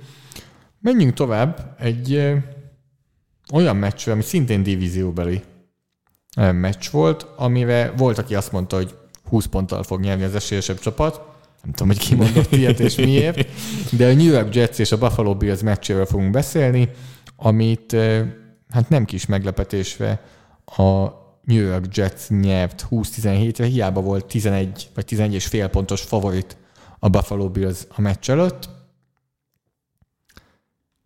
Nagyon-nagyon köcsög leszek, mert ugyanazt fogom mondani, mint az előbb.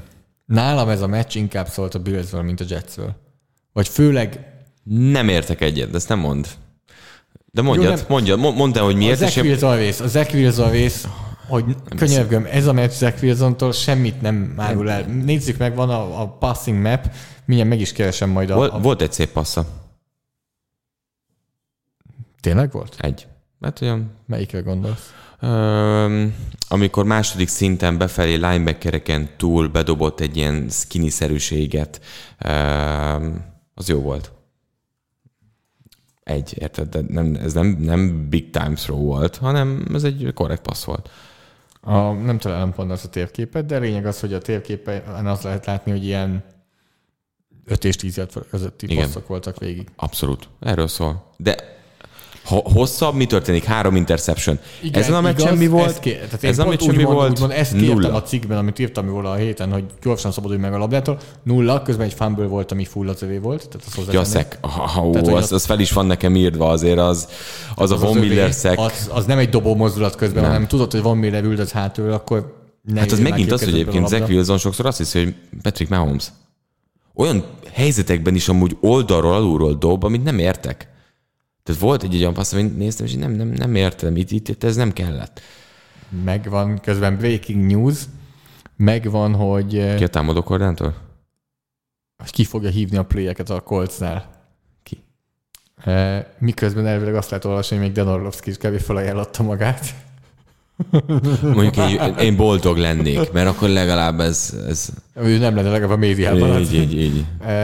Egy 30 éves, mindkettőnél fiatalabb, pass game specialist, assistant quarterback edző, Parks Frazier lesz a játékhívó. Ez Leslie Fraziernek a gyereke?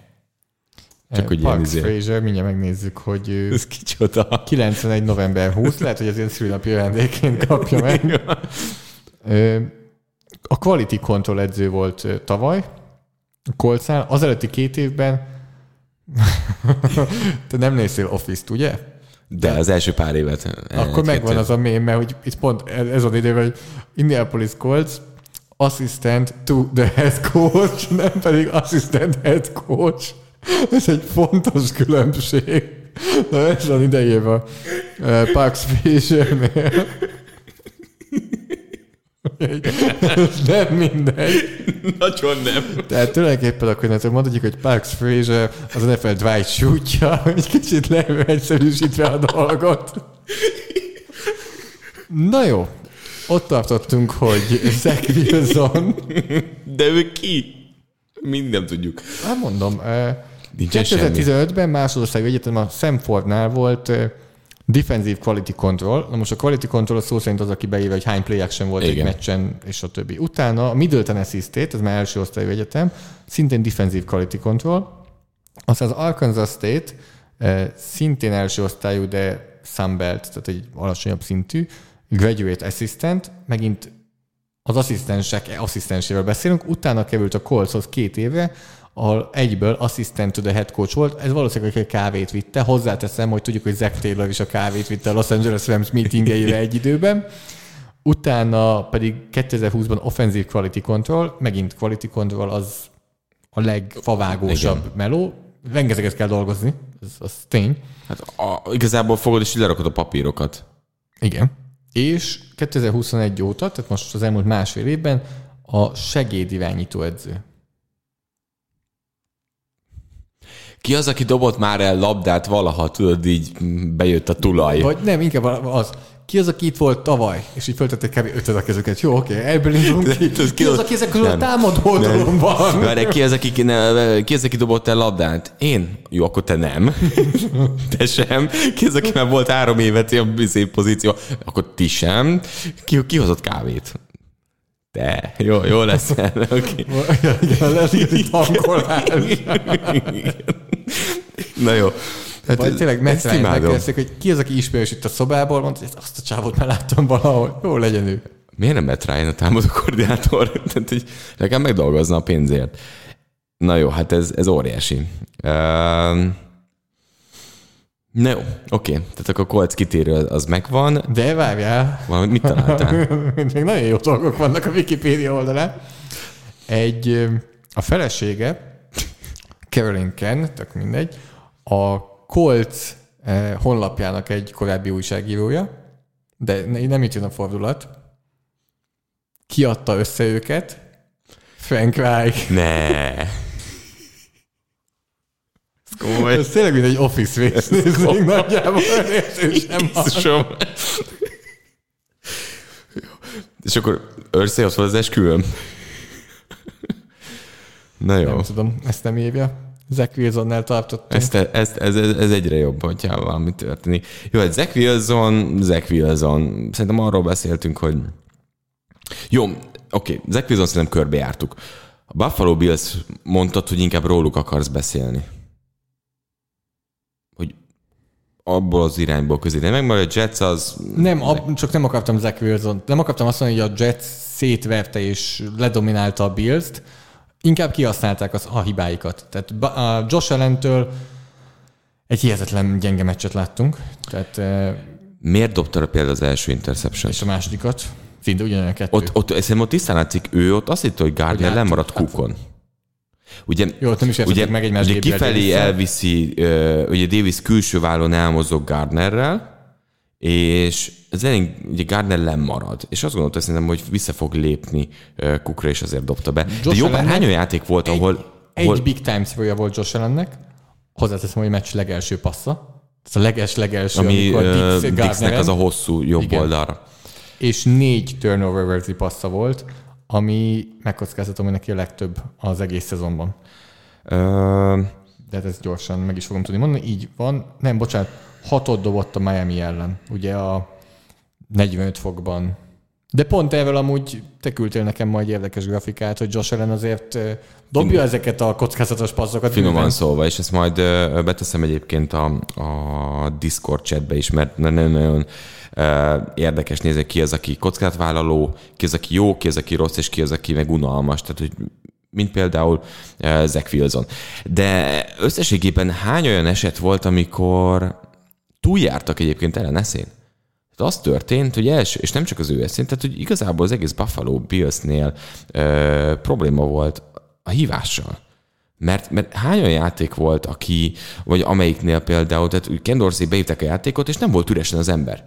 Pumpfake-elt, visszanézett, jobbra nézett, harmadik helyre nézett, tehát jó pár olyan lehetősége volt Allennek, ahol neki az első olvasási kulcs az teljesen kuka volt. És itt jött elő egyébként az, hogy Franklin Myersék, Lawsonék, Williamsék hozták a szekkeket, sietetések, ezek coverage sietetések voltak, meg interceptionök konkrétan. Bele lett hajszolva ezen a meccsen ilyen játékokba, és a frusztráltsága pedig így szép lassan jött elő, és ennek pedig a legvége az, hogy a liga jelenlegi szerintem legjobb formában lévő cornerback duója játszik a New York Jetsnél. DJ Reed és Sauce Gardner egészen elképesztőek, és arról beszéltünk, hogy ez a Jets a veterán igazolásokkal, a védelem fejlesztésével egy olyan védelem, ami ennek ki kell nézni, amikor ennyit belefektetsz. És annyira ritka az, amikor tényleg minden úgy jön, hogy ez a védelem, ez nagyon jól néz ki. Támadó oldalnál pedig jöjjenek vissza az egészséges emberek, legyen elő QB, és akkor jó lesz. Elijah Moore felé mennyi labda ment szerinted, tippelj? 1. Se. Tehát ezt most gyorsan megnézem, hogy jól mondom-e, de én amennyire emlékszem, meccs közben gondolkoztam is, hogy egyáltalán játszik-e Elijah Moore, és akkor most gyorsan meg fogom tudni mondani, hogy... Nem ment. Meg is néztem. Ugye nem ment felé labda, akkor jól mondom. 27 snappet volt fönt a pályán, 14 passzjátékban volt fönn, és nem ment felé labda. Szerintem Mims már előrébb van a depth charton. Tehát ezt mondjuk nem értem nyilván, de hogy meccs közben is, amikor még nem is az volt, hogy a Jets nyerni fog, még akkor is ezt gondoltam én is, hogy na ez a védelem, ez mondjuk azért kinéz már valahol. A támadósor az... Nem. A vége az izgalmas volt. A vége az tetszett, amikor volt az a nagyon hosszú drive-juk, aminek a végén jött a mezőnygól, amivel tulajdonképpen megnyerték a meccset. Ahol... Hát csak futottak. Pontosan. Csak futottak. Egy passz volt, és a szekk a végén. Volt. A szekk a végén, ami teljesen okos volt, tehát hogy az kellett az a szekk, mert hogy azzal az utolsó időkérését is el kellett, hogy használja a Buffalo, tehát azt nagyon okosan csinálta ott Zach Wilson, de hogy át tudtak futni a Buffalo-n. És kicsit a Buffalo is amúgy ott van, mint a Green Bay. Azt gondolom, hogy ez a csapat is úgy van fölépítve, ez a védelem, hogy előnyből hozzá kell tenni, hogy nagyon sok hiányzója volt azért a védőről. Matt Milano is hiányzott. Nyilván a 2 safety is hiányzott. Szerintem, ugye tök érdekes, hogy a Buffalo Bills nagyon sokat játszik azzal, hogy igen, tehát ők 2 linebackerrel. Tehát itt nem nagyon játszanak ők 4-3-as fronttal, hanem 3 DB folyamatosan, és tálcán kínálják, hogy ez menjen. Igen, Edmund mellett Bernard játszott, és Edmundsnak az egyik legjobb meccse volt karrierében, de az újonc Terrell Bernard azért nincsen azon a szinten nyilván, mint Matt Milano. meg összességében elől a fal az, ami szerintem kifejezetten gyenge volt, tehát nem nagyon jöttek a sietetések, Von Miller futás ellen kifejezetten gyenge volt, és a sacken és a fumble-ön kívül igazából Von Miller se csinált semmi jót. Hát és egyébként azt tette a Jets, amit ebben az esetben tökéletesen lehetett. Futottak, limitálták Wilsont. Gyorsan kijött a labda Wilson kezéből, tehát pont ebből írtam a cikket a PFF múlt héten, hogy Zach Wilsonnal csak rossz dolgok történnek, amikor sokáig tartja a labdát, és csak rossz dolgok történnek, amikor improvizálni próbál. Itt is ez történt. Sack, Von Miller, forced fumble. De amikor meg gyorsan kijön a labda, akkor ez tud működni ez a támadósor. És egy rossz játéka volt nagyjából, egy kifejezetten rossz játék volt Zach Wilsonnak, azt szerintem csak a fumble, míg ezzel ellentétben azért Allennek volt az interceptionokon kívül is olyan labda, amit nem egy szava se lehetett volna, hogyha azt megszerzi a Jets. De felvállalta. Tehát, hogy ha érintőlegesen, és most az, hogy egy 6-2-es csapat, tehát egy-egy alkalommal kikap, az oké. De ettől függetlenül most a Jets 6-3-mal áll, a Buffalo Bills 6-2-vel. Tehát, hogy nem egy győzelem, vagy vereségre vannak egymástól. Hanem annyira se. Igen, még kevesebb. Jets előrébb tart, hogy megverték őket. Tehát, hogy azért még mindig azt érzed, hogy igen, 10-ből egyszer vagy kétszer nyer a Jets, 8-szor mondjuk a Bills, ez az egy volt. De ez nagyon értékes egy nekik. Mondtad Dix-t, azt olvastad, vagy láttad, vagy hallottad, hogy mit van a Dion Dawkins? Azt nem. Ki még inkább belelt, mondta, hogy Joshért embert ölnék, Joshnak odaadnám az utolsó ujjamat is, bármit megtennék Joshnak, és hogy ez, amit ő csinál, ez azért csinálja, hogy a csapatot megmentse, és a csapat elé álljon, és Josh soha nem csinál semmi rosszat, nyilván ez nem igaz, de hogy ezzel a csapatról akarja levenni a felelősséget, meg bármi hibát, miközben nyilván nem csak Josh ellen hibázat, speciál pont Dawkinsnak is kifejezetten gyenge támadó falt, ami legvégén a half sack, és utána még a pattogó fumble. Azt is megmerem kockáztatni, hogy még Saffoldnak se volt jó meccse. De szádból azért az igen, az dolog. De valóban, tehát meg tudom, mit imádnak. Nézd meg, amikor elkezd futni. És ez volt egy magával... Ez egy nagyon jó játékhívás volt, ott Salah hibája, igen. Az nagyjából, tehát ott senkit nem lehet hibázni. A pályán volt. A két falember húzással gondolsz bal oldalra, ugye? Ahogy fölállt a Jets, abból szinte csak touchdown lehetett. Tehát nem volt senki ott. Pontosan, tehát ez a play hívásnak volt a hiányossága, nem pedig valaki rosszul csinált valamit a pályán. De hogy szerintem imádják azt, hogy belemegy, ütközik, ez magával ragadó tud lenni, meg a személyisége, és ez mindig kéz a kézben jár. Úgyhogy nála nem fog az felmerülni feltétlenül, hogy a csapat kihátrál mögüle. Tehát, hogy ez nem úgy néz ki. De hát ilyen egy franchise QB. Meg hogy annyivel Buffalo. Tehát ez az egész, ez nagyon jól összeállt. Ezen gondolkodtam. Ő szerintem minden, bármelyik. Bárhol jól lenne. Aha. De valamiért mégis a tökösség az ilyenek, a hideg, a nem, tehát hogy ez úgy jó, meg ez egy olyan sztori, hogy egy lesajnált QB.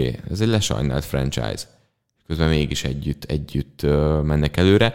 De a Jetset akkor is dicsérni kell. Tehát Robert Saleh ezzel az irányító plafonnal 6-3-mal áll a Jetszel. És évekig vártuk, és idén meg kell dicsérni. Akármi is a helyzet, meg kell dicsérni. Igen, ez egy Én türelmetlen vagyok, akkor azt mondom, türelmetlen vagyok olyan szempontból, hogy ez az idei csapat, ebből nem lesz több. Most QB. Meg akarod nézni egyszer őket, igen, tehát jövőre úgy, hogy mondjuk egészségesek azok a játékosok, akik idénre megsérültek, úgy, hogy egy másik irányító van. Ez. De ezt megmerik lépni? Ezt meg fogják tudni lépni a harmadik évére Wilsonnak? Szerintem itt kéne lennie, ha nem is azt mondom, hogy cseréljük le, de hozzunk valakit. Hogy ott legyen a talomban már, mert nem vagyunk vele elégedettek. Ameddig Wilson, addig én nem tudom annyira komolyan venni. Az a problémám, hogy, és ezért van egy ilyen a Jetszel, hogy én nagyon tudnék, tehát ez a védelem, ez igen összeállt. A támadófal, azt tudom, hogy jó tud lenni, hogyha visszajönnek azok a játékosok, akik sérültek. Hozzáteszem, hogy olyan játékosok játszanak várakozásokon felül, akiktől nem vártuk volna. Tehát Cedric Ogbuehi például jobb oldaltekről pozícióban teljesen jó, úgyhogy nem annyira rossz ez a támadófal, mint amilyen sok támadófal lenne 2 hiányzó után, de hogy ennek így ez a teteje. Ennek így ez. Tehát én azért érzem azt, hogy Joe Douglas a general manager 2 olyan franchise-ban volt tapasztalata, hogy a Eagles megelte Baltimore Ravens, ahol azért tudják kezelni a játékos mozgásokat, hogy épített fel, mikor mit kell tenni, és hogyan. Tehát, hogy azért jó helyekről tanult, és hogyha ezt át tudja menteni, akkor szerintem igen, amit mondasz. Wilson kérdésekkel megoldani valamit, csak annyira rossz, amikor van egy csapat, ahol ezt érzed. De most már csapatok all-ineznek. Tehát, hogyha Deshaun Watsonért odaadod a franchise, nem tudom, 3 következő első körösét, mit ad a Denver Broncos Russell Wilsonért, az látszik, hogy igen, ahol úgy érzik, hogy az építőkocka QB múlik, ennek a Jetsnek jelenleg bele kell fektetni a következő akár 2-3 évnyi első körösét egy olyan QB-ért. Mert ez a csapat mindenhol fiatal. Itt egy QB van. És ezt évvégén szerintem megtehetik, és lehet, hogy meg kell lépni. Az állításodra visszautalva mennyire érdekes, hogy a Jets ugyanazt odaadta volna Tyreek Hillért, mint amit a Miami. És hogy néznek ki akkor most a Jets? Lehet, hogy akkor Wilsonból ő kihoz? Nem látom, hogy Wilsonból kijöhetne. Szerintem az a normális, hogy mi nem látjuk ezt, és az a ritkább, amikor az történik, mint Tuával. Ez sokkal ritkább. De akkor történik. Viszont ott majdnem feláldoztak eléggé sokat a jövőjükből. Igen. De így szerencséjük van, hogy nem, és akkor ezt egy irányító áldozzák majd be, azt mondod. Ez egy olyan logikus lépésnek tűnik, hogy valahonnan ki kell szedni egy olyan irányítót. Jó, én akkor lépjék meg, tehát én ettől félek egy kicsit, hogy belevegadnak ebbe Jó, ez teljesen. Ebbe a Wilson vonatba, de lépjék meg. Mi a Wilson vonatokban ne ragadjunk bele. Ne ragadjunk bele a Wilson vonatokba, és ha már lesajnált irányító, ugye azt mondtad? Igen. A lesajnált irányítókról fogunk most is beszélni. 2 öreg lesajnált irányítóról, akiket ti is láthattatok 22-25 perctől vasárnap. Tampa Bay Buccaneers, Los Angeles Rams, Tom Brady, Matthew Stafford, egy harmadik lesajnált öreg irányító ült a kommentátor fülkében. Fú, rohagy meg! Jézusom, mekkora atyaim! Begyulladt a szék alól, úgy meggaláztál. Ki sajnált engem le? Jó, igaz, tudjuk ki sajnált le. Okay. De mesélj, milyen élmény volt ez neked? Mennyire tartott ébren így az éjszakában ez a meccs? Hazudnék, ha azt mondanám, hogy ezt élveztem, de hát ez förtelmes volt, ez kínzás volt, ez ember elleni büntet volt, és én már túlmentem egy Saints elleni Tampa Bay Buccaneers meccsen, és még ott legalább volt bunyó. Ott legalább, ezt beszéltük Szarka Andrissal a félidőben, így összenéztünk, így, hogy így, hát ilyen rossz, még az nem volt, és akkor összenéztünk, persze, mert ott volt bunyó, meg verekedés, meg duma, meg ilyenek, és akkor rájöttél, hogy ez egy teljesen más eset volt. A karrierje végére elterjedt az a becenév Manningnél, hogy sheriff, ami teljesen érthetetlen, ugye mindegy, hagyjuk. Lehet olyan Bradynél, hogy Tom Third Down Brady? Hogy ez így jön, hogy a harmadik downok. De hát, mert vagy most is. Figyelj! 21 darab harmadik kísérlet volt Bradynél. Ez úgy néz ki a Buccaneers támadósor, vagy fussunk 2, és aztán majd Brady megoldja. Mert hogy azt nyilván nem feltételezzük, hogy 2-ből szín az első kísérlet, olyan nincsen. Ilyen elvárások ne legyenek. Fussunk 2, aztán Brady megoldja. És ugye volt egy drive a második negyedben, ami egészen komikus volt. Tényleg az helyes volt, hogy az első futás az mindig relatív jól sikerült, mondjuk 5-6 yardot hoztak, második egy 0 vagy negatív yardos, és harmadikra Brady. És ezt egymás után vagy 3-szor, vagy 4-szer eljátszották, hogy 2 futás, passz, 2 futás, passz, 2 futás, passz. Byron Leftwich, és utána megöleli Leftwichet. Tudod, ültem, és így nem ölelni kéne, hanem egy könyököst az arcába. Hát, de azt a könyököst amúgy Scotty Miller is megkaphatta volna, ha nem nyernek. És mindig visszajön az, hogy Scotty Millerben miért nem bíznak. Teljesen hullámzó. Mert az előtte lévő játék után mindig ilyen jön. Meg nem értések, elcsúszik. De utána a győztes drive-ba volt elkapása neki is, Ramsey oldalán. Igen. Brady annyira jól csinálja ezeket. Tehát figyelj, az a drive. Ezért megérte fel. A végén úgy imádtam. Ez olyan volt, mint valami lassú krimi, ami a végén így összeáll az egész, és akkor gondolkozol, hogy ki kéne kapcsolni, haza kéne menni mondjuk a moziból, és a legvégén így, na jó, azért akkor megérte. Hát így háttérinfo tesóm írt, hogy akkor most lefeküdt. Fél perccel később írják, hogy ne, ugye még látod, és már nem válaszolt, és kérdezte, és így mondom, lemaradtál róla, hogy ő is azt gondolt, hogy ennyi, amikor ugye jött a Rams, hát a szokásos Sean McVay vonal, és ott is elmondtam, és nagyon bosszantott az, hogy megint nem győzelemre ment a Rams. Megint arra ment, ott 3. és 5-nél, ugye talán 3. és 5 volt, és futottak 3. és visszaadták a labdát, és Lékai Máté még nézte, és párszor üzenetet váltottunk közben, még így a fél időben, meg ilyesmi, és jött üzenet, hogy meg fogják nyerni, mert megérdemlik, és megérdemlik, hogy kikapjon. Ja. És annyira de Leftics is megérdemli, hogy kikapjon. Ez a probléma itt. Csak az egyik egy vezetőedző. Tudod, tehát ez amúgy számomra elképesztő, hogy nem látják, hogy nem megy a futójáték. Én nem tudom. Tehát nem megy. Én másnap dolgoztam ezen a meccsen, futójátékok, azt hiszem 45 volt a 2 csapattól, Hendersonnak volt egy nagy futása, és szerintem azon kívül 6 vagy 7 yardnál hosszabb futás nem volt. Nézd meg nekem, Zoli, léci, azt, hogy hány yard jött elkapás után a Raven Tampánál. Elkapás után? Aha. Nézd meg, hogy hány yard jött. Érdekelne, hogy mennyit hoztak összesen abból a 280 yardból elkapás után. Mert én azt érzem, hogy ez abból jön, hogy Brady, a passzjáték sem működik. Teljes diszkomfort érzet van az egész támadó egységben. A screenek, akárhány screent játszottak, 0 yard. Vagy leütötték a running back screent. A probléma az, hogy így is 58 passz kísérlete volt Bradynek. De tudod, hogy miért? Azért, mert 3-4 yardokkal tudna menni, mert ez a csapat, ez egy lassú csapat. És ez a probléma. Hogy mondjam? Tehát például... Nagyon érdekel. Jó, oké, akkor azt mondom, hogy a szummába. Héten nekik volt a negyedik legtöbb 130-al. Yard elkapás után? Elkapás után. A negyedik legtöbb. Viszont, ha átlagoljuk elkapásokra, akkor pedig a 6. legkevesebb 3,5-tel, és gondolom ez volt, ami inkább érdekelt. Igen. Átlagosan elkapás után 3,5 yardot tettek meg. Például a Rams ugyanezzel a meccsen 7,5-öt. Hát nyilván ugye igen, a Cooper Cup vonal felfelé tolja, de hogy arra akartam és Chris Godwinnak a visszaesése. 4 évvel ezelőtt, nem 3 évvel ezelőtt 15,5 yard volt elkapásonként. Ez fele annyi, aztán 12,9, 11,3, 9,6. Godwin nem tudja hozzátenni azt, amit az elmúlt években hozzá tudta tenni. Scotty Miller beugrott, Julio Jones megsérül, egy útvonalba elcsúszik, és amúgy is kevés volt, nem volt meg az összhang. Fournette-nek elejtett labda, és amúgy is tényleg egy Fournette felé 7 passz. Tehát az látszik, gyorsan megnéztem, hogy amúgy az egész szezonban az 5. legkevesebb yardot hozzák elkapás után átlagosan, tehát elkapásonként 4,6-tal. Borzasztó. Ebben a csapatban nincsen dinamika, ebben a csapatban nincsen tempó. Brady miről szólt? Emlékszel? Mindig is. Gyors checkdownok, olvassa, futó kimegy tempóból, hoz 3-4-5 yardot. Godwin erre lenne használva, hogy megvan az elkapás, megy, ebből mennyit hozott ebből? Gronk mennyit hozott ebből? Az, ami működött mindig is Bradynek, és a leggyorsabb passzok mennek, nincsenek ott a yardok.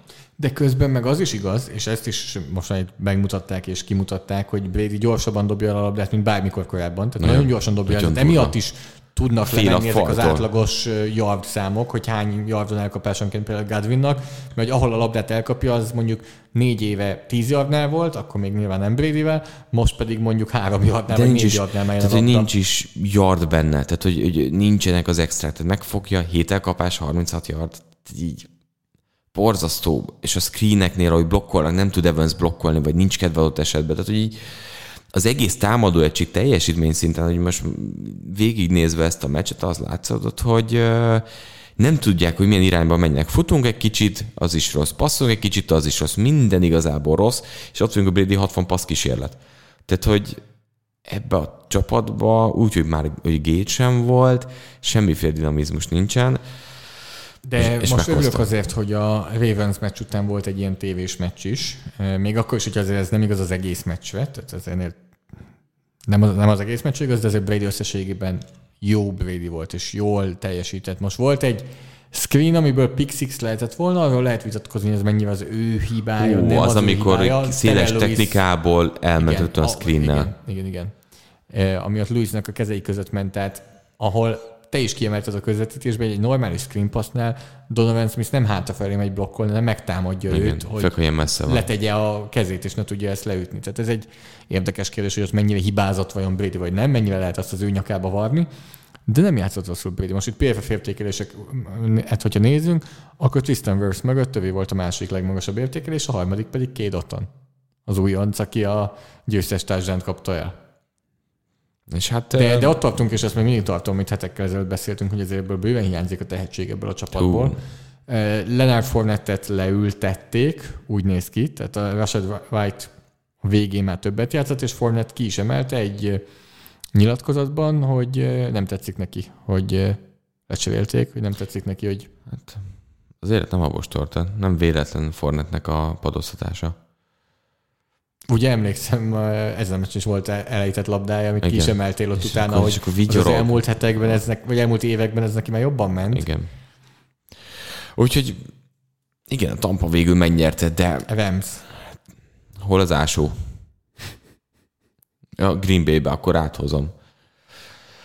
Tudom mi? És én nem is akarok ennél többet mondani. Hogy...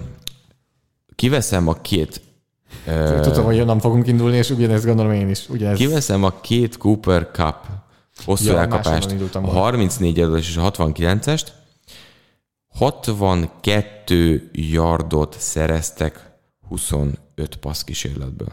62-t. Én nem tudok többet beszélni erről az egészről. Nincs miről beszélni.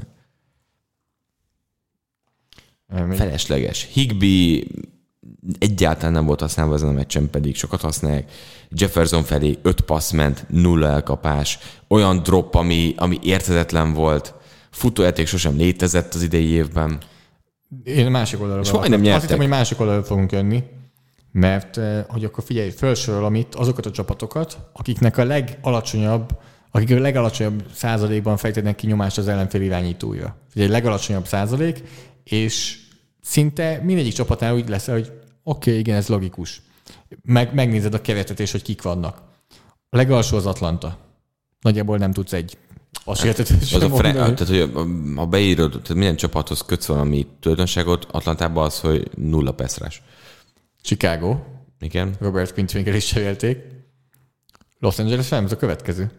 Egy Aaron Donalddal harmadik legalacsonyabb nyomás kifejtés, és utána jön egy Pittsburgh Watt nélkül, utána jön Las Vegas Raiders, Detroit Lions, Baltimore Ravens. Tehát milyen nevek között van? Igen. Aaron Donaldostól, Leonard Floydostól. Figyelj, Leonard Floyd... Nem véletlenül akarták odaadni az összes elsőkörös picket Brian Burns-ért. Leonard Floyd Wirfs-el szemben egy ilyen igazságtalan játék volt.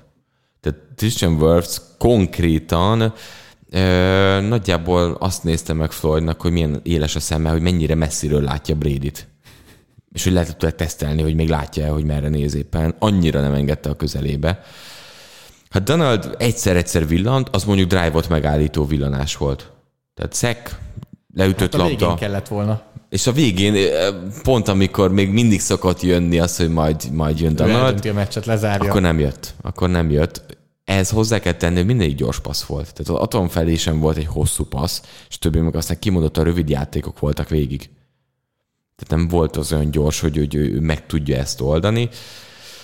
Hú, hát ez a Rams. Egyik azt mondod, hogy nincsen tehetség a Tampánál. Ott én azt mondom, hogy kiöregedettek vannak. Hát itt még kiöregedett sincs, hanem úgy van pár tehetség, 4, és ennyi. Megint ott vagyunk, az a 4 tehetség, az mondjuk a legmagasabb szinten van. Tehát akár megkockáztatjuk, hogy a legjobb cornerback a ligában, legjobb elkapó a ligában, legjobb védőfalember a ligában, tehát azok a legmagasabb szinten vannak, de hát ez nem elég. Nem. Ahhoz az kéne, hogy egy Stafford is leg legyen, de nem igen. Az. Meg ez hogy a támadó fal legyen bárki, aki legalább top 5, vagy top 25, vagy nem tudom, hát jó ég. Hova tegyük ezeket a szinteket. Ég. De én teljesen megőrültem, amikor megláttam Ty Ensekit, mert Enseki jó. Tehát ő neki játszania kéne, egy kezdőszintű. Ő benne van a 32-64 legjobb tekölben, benne van az NFL-ben. Hát és mit gondolsz Bobby Evansről? Nem. Fú, te mit csinált vele Vita Vea? Vagy Ben Jefferson elejtett labdájáról? Hát azt mondtam az előbb, borzasztó volt. De szépen eltaláltál, hogy Bobby Evansnek volt a messze legalacsonyabb PFF értékelése. Hát az egész meccsen így sikítottam rajta, hogy mit csináltak.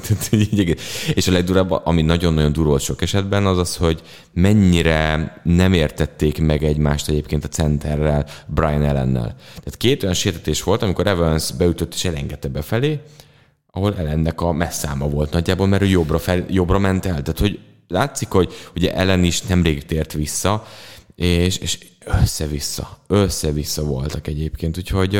Hát a Packersnél azt mondtam borzasztó. Ugye, hogy 16% az esélye, hogy rájátszásba jutnak, a Ramsnél 23. Hát azért, mert hogy... Ők 3-5, a Packers 3-6. Igen. Ők még akár divízióban is odaérhetnek, de úgy nagyon érdekes, hogy a 4-4-es 49ers és a 6-3-as Seahawks mind a kettőnek 68% az esélybe jut a rájátszásba. Tehát, hogy nem hiszik még el. Igen, hogy... Még nem hiszik el még mindig azt, ami van a Seahawksnál. De nem sokára beszélünk a Seahawks következő meccséről. Én nagyon csalódott. Én most engedek el kezeket, és el kell.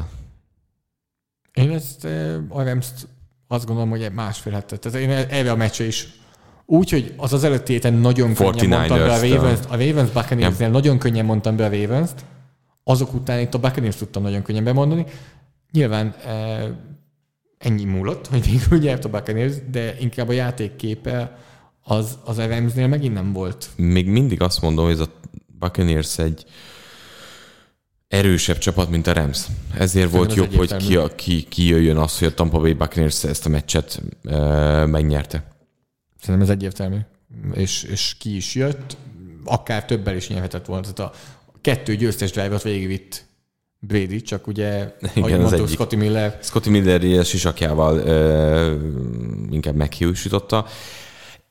A Ramsnél, ha már így beszélünk, a végét érzed, vagy ott lehet még egy szezon, és csak egy kicsit rendezni kell? Mint hogy én azt mondtam, hogy tehát Stafford nem lesz itt jövő, vagy tehát Staffordnak szerintem vége. Aha. A sérülések, stb. De közben Donald szeretne még egy évet, miközben most is már azt mondta, hogy visszavonulna, de elvileg nem úgy jött vissza, hogy 1 évvel, nem úgy, hogy 2 év minimum, hanem 3. De közben szerintem... Én még 1 évet látok bennük azért, mint a Packersnél is. De támadófal nélkül nem? Nem, ezért kell rendezni sorokat.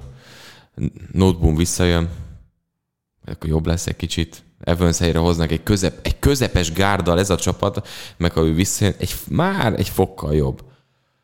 Tehát, hogy amiről szoktunk beszélni, milyen a legrosszabb falembere adott támadófalnak, ezen a meccsen teljesen alátámasztotta, hogy Evanson ment el a meccs jelentős része. Jó, meg hát azon, hogy nem futottak meg, hogy nem van, de passzjáték, meg amúgy minden jó volt. El tudom engedni a Rams. Jó, kínoztak ezzel a meccsel, de a vége legalább egy kicsit. Mit kérdezzek tőled, Márk? Hát, hogy hogyan nyerek állandóan a kőpapíron, az oké. Ez egy valid kérdés lehetne. Van-e poszt, vagy statisztika, vagy csapat, és akkor amúgy Discordon is, hogyha valaki itt élőben hallgat minket, akkor hogyha beírja, hogy van-e olyan statisztika, ami tulajdonképpen így érdekelni őt, abban a formában. Hát, most jutunk el a szezon feléhez, azért most már minden poszton így végig mentünk. Nagyjából. Hát, úgy, ahogy igen. De legyen sima osztályzat valamelyik posztról mondjuk? Legyen. Jó, melyik posztról szeretnéd? Cornerbackekről beszéltünk, emlékszem. Mindegy. Akkor legyenek a safety-k. Safety-k. Nagyon jó. Legmagasabb PFF osztályzattal rendelkező safety-k a 2022-es NFL szezonban. Ez lesz a kérdésem neked, hogyha egy szépen betölt, de addig te gondolkozhatsz, nézheted a safety-ket, ugye Buffalo-ból 2 is kiesett, akik valószínűleg azért eléggé elő lettek volna.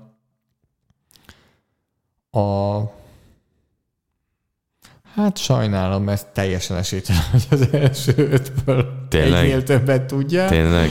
Az teljesen esélytelen. De hát sok sikert kívánok neked. Ez jó. Mondok olyanokat. A hallgatók érdekes neveket fognak hallani, akik nem feltétlenül gondolnának jó, amúgy. Akkor megyek a biztosakra, jó? Jó, én meg már elkezdem keresni, hogy hányadik helyen lesz. Antoine Winfield. Winfield, kérlek szépen, az első. 83,6-os miért mondtad, hogy értékeléssel. Ő az egyetlen, akit tudni fogsz. Jaj, azért jó, oké. 80,6. Derwin James. 80,6-tal ő az első, ővé a 9,1-es futásányvédekezés, 90,4-es passzes, Derwin James 8. Ez egész jó. Oké, nem a top 5. Hát jó, nem. De már ennyire nehezek. Tehát akkor ne ilyen, nem Minka Fitzpatrick, ne 11. Justin Simmons. 12. Csak egy 10-essel vannak lejjebb, mint ahogy gondolnál. Mit tököm történik? Várjál, akkor valaki... Na jó. Menjünk más irányba. Valaki olyat kell mondani, aki nem a legjobb. Várjál. Van egy újonc a top 5-ben. Újonc. Van egy újonc a top 5-ben. Gondolkodom. Van egy korábbi Ohio State játékos a top 5-ben. Jó. Aki a második csapatában van jelenleg. Várjál. Újonc. Van egy safety. nagy meglepetés. Hát az lesz az újonc safety, azt tudom. Az Joseph. Igen. Joseph a Detroit Lions safety, Kirby Joseph a második legmagasabb tudom. PFF értékeléssel, főleg a passz elleni védekezésben. Még egy van. Olvastam, és PFF-ből olvastam. Cameron Curl. Tudtam, hogy ezt tudni fogod, ő az 5. Ő az 5. Szeretem. 8,9-es értékeléssel, tehát a top 5-ből 3-at már mondtál. Jaj, hirtelen akartam mondani, hogy hívják a Fogjuk látni a Titan safety-ét. Titan safety-e. Kevin Byard-ot akarod mondani, ugye? Aha. Byard a 34. De van egy Titan safety a top 5-ben. Az Hooker. Nem. Amani Hooker a 21. Amani Hookerre gondoltál, ugye? Igen. Miért nevetsz így? Mert van egy Hooker a top 5-ben, csak nem a Amani Hooker, hanem Malik Hooker. A Dallas Cowboys, ezért mondtam, hogy korábbi Ohio State játékos második csapatában, és Andrew Adams a Titansnek a másik safety, aki kiegészíti ezt az 5-öst. Fia, a Titans megvolt. És Hooker is. Csak nem az a Hooker is. Most tényleg ilyen már keresztnevekkel itt szofisztikálunk. Jó. Úgyhogy Anton Winfield, Kirby Joseph, Malik Hooker, Andrew Adams, Cameron Curl, és utána a két Ravens-es Kyle Hamilton, Geno Stone, Derwin James, Derek Forrest a Washingtonból, Ryan Neal a Seattle-ből, és utána jön Fitzpatrick és Simmons például. Te gyorsan mondtad, Jézusom. Igen, ők mondtál. Alul izgalmas nevek, Jeremy Chin a 81. Darnell Savage a 80. aki óriási csalódás, Packers drukkerek már kicsit szeretnének megszabadulni tőle is, mint lassan már mindenki a csapatból. Xavier McKinney, aki akár a 7 loser is lehetne nálunk, de nem ő lett. Ő a 65. akinek a leghosszabb szériája volt, hogy hány snappet játszott egymás után aktív védők közül, és ez most megszakad, mert a nyaralásán a bye week alatt egy kézsérülést szedett össze, ami miatt pár hétre kidőlt. De hát figyelj, Giants-ről beszélünk, Giants-ről tudjuk, hogy a rájátszás a lényeg. Az úgyis megvan, a rájátszásra kell felépülni, ennyi. Akkor kell egészségesnek lenni. Hát volt még valaki, aki egészséges volt, és akkor belecsaphatunk itt a díjazottakba. Hát Joe Mixon. Számol közben Zoli. 5 touchdown. 5. És mindenkinek, világnak megmutatta, hogy hány touchdownja volt Mixon. Én onnan értesültem róla, hogy így írták nekem WhatsAppen, hogy Mixon, ha Mixon, és így nem értettem még, hogy mi történt. És akkor hát láttam, hogy 40 pontnál termelt éppen, és végén azt hiszem 50-51 pontot szerzett fantasyben, vagy valami hasonló. Hát Mixon egyedül össze-vissza verte a Carolina Panthers, és a 42-21 ez még egy ilyen barátságos végeredmény, mert hogy 35-0-ra vezettek, és nem volt Mercy Rule. Nyilván ez a Panthers, de a Bengals támadósor kezd összeállni. A múlt héten meg IP alapján, rátettük azért a pokrócot. De IP alapján akkor nem volt Chase. Igen. Most sincs. IP alapján a 4. támadósor az NFL-ben. Az Eagles, Bills, Chiefs 3-as után. Tehát nyilván a védelem az egy más kérdés. Jó, hát alapvetően várjuk is azt, tehát ezért ez egy rájátszás szintű csapat egyértelműen. Be fognak jutni wildcardnál. Játszanak majd Szerintem ami ebben nagy plusz az, hogy Mixon és a futójátéknak a hatékonysága, mert azzal azért voltak gondok. Mit nézel? A sorsolásukat. Erős? Picit. Most pihennek egyet a hétvégén. Rákészülnek. Utána jön egy Pittsburgh, Tennessee, Igen. Kansas City, Jó. Cleveland, Watsonnal már, Tampa Bay, New England, Buffalo, Baltimore. De találkoznak az AFC két legjobbjával, rájátszásért harcoló csapatokkal, meg a Steelers. Ki lehet kapni, tehát igen. Na hát, ha ezzel bejutnak a rájátszásba, akkor ez tökéletesen mutatja. És én is azt mondanám, hogy bejutnak be, ugye azt mondtam, hogy minden egy AFC kelet csapat bejut, de és ott a Chargers is. De ezek ilyen kis ellentétek, tehát hogy ezek... Az már másfél órája volt, nagyon sok minden történt azóta. Azóta megvan a támadó koordinátora a Coltsnak. Nem a támadó koordinátor, a play hívó. Most a kettő az nem... Más. De hogy assistant to the head coach, azt imádom. És azt már más is kiemelte, hogy ott van to the, de nem assistant head coach, nem assistant to the head coach. Ki a támadó koordinátor ennek a csapatnak akkor?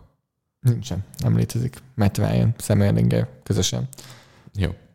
De ezt onnan is tudjuk, hogy ez a Colts teljesen szét van esve, hogy hány szekket engedtek ezen a héten, és innen kerül ki a hét védője is, aki akár lehetette volna Josh Uche is, aki 3-at hozott a Patriotsból, de egyen rátett Matthew Judon, 11 szekkje van már a szezonban, 11,5, és 4 szekket hozott csak ezen a meccsen Judon az Indianapolis Colts ellen.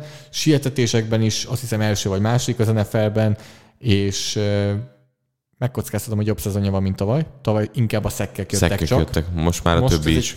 Teljes teljesítmény tőle, és ez egy sokkal biztatóbb emiatt. Ez rég volt ilyen Patriot szabad ügynök igazolás, aki ennyire jó pénzért és be is vált. Na, ezen gondolkozom majd. Jó pénzért és be is vált. Tehát, hogy sokat adtak neki, és be is vált. Stefan Gilmore-nak hívják már. Jó rég volt. Az nagyon rég volt. Az rég volt. Az évekkel. Ez rég volt. Már Coltsban játszik, az annyi minden történt. És azóta a Panthersben is játszott. Igen, mondjuk az tényleg rég volt. Teljesen igaz.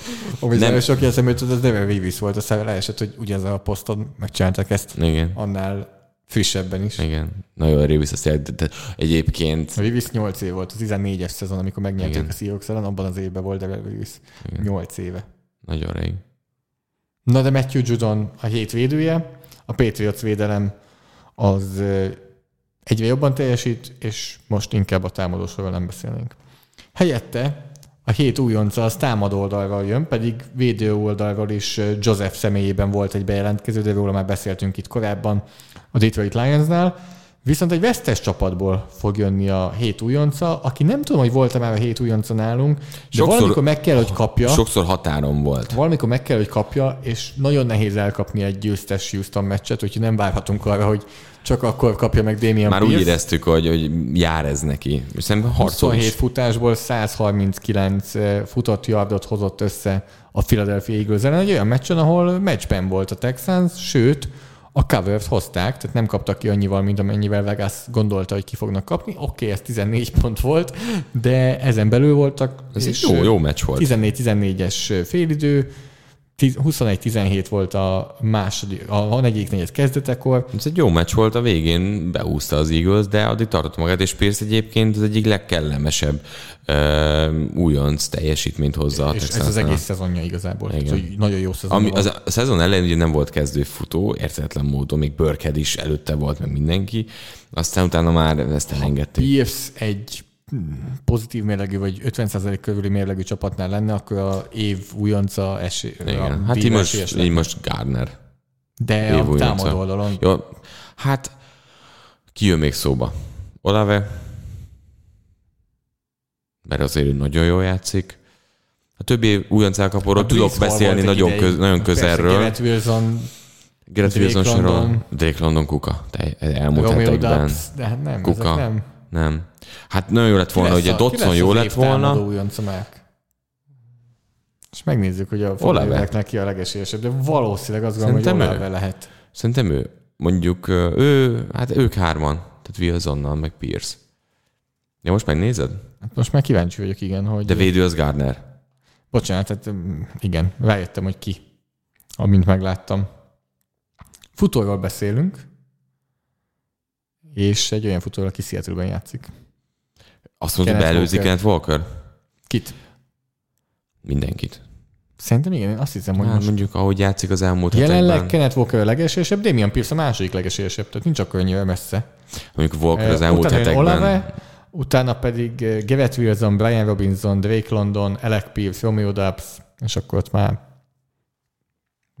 már Brian Robinson az nem, szorzók vannak. Nem, ott azért más szorzó is van. De Kenneth Walker nagyon jó.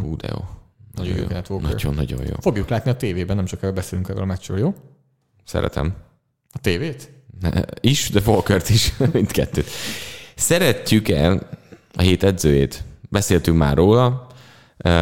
New York Jets vezetőedzője Robert Saleh, aki nagy skalpot gyűjtött be. Beszéltünk róla, úgyhogy sokat nem érdemes beszélni, hogy a Buffalo Bills ellen ez egy nagy győzelem volt, olyan visszatartó erőkkel, mint Zach Wilson.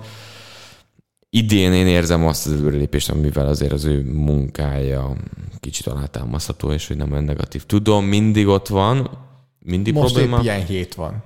Összességében a mutatók azt mutatják. Igen, Zach Wilsonnal nem senki nem tud. Talán a kettő New York-i csapat használja ki a legjobban, és ez nem kéne, hogy ez elvegyen bármit az érdemeikből. Ők ketten használják ki a legjobban azt, hogy milyen az NFL idén. Hogy bárkit meg lehet verni, bárhol el lehet kapni másik csapatot. Meg a Tennessee. Nem, mert a Tennessee ezt tavaly is megcsinálta, és a Tennessee mindig megcsinálja. Na jó, de attól meg az idén is igaz, mert hogy tavaly is. De hogy a Jets és a Giants nagyon jól kihasználják ezt, hogy nincsen verhetetlen csapat. Aha. Ez szerintem oké. De akkor ez egy jó dolog, mert hogyha D-ballnál kiemeljük, mindenki kiemeljük. Ne vegyen az érdemeikből, így van, én is ezt mondom, igen. Szigorú vagy vele, amúgy azt érzem. Igen, de szerintem az elmúlt évek gyenge teljesítménye miatt van az, ami szerintem működik, hogy hosszú távon nézni, és nem akarsz elájulni néhány győzelemtől. Szerintem ez oké. Még a QB-kat is így kéne akkor temetnünk, hogy több időt kéne hagyni, mint amikor hamar. Nyilván, de nem... Jó, de értem.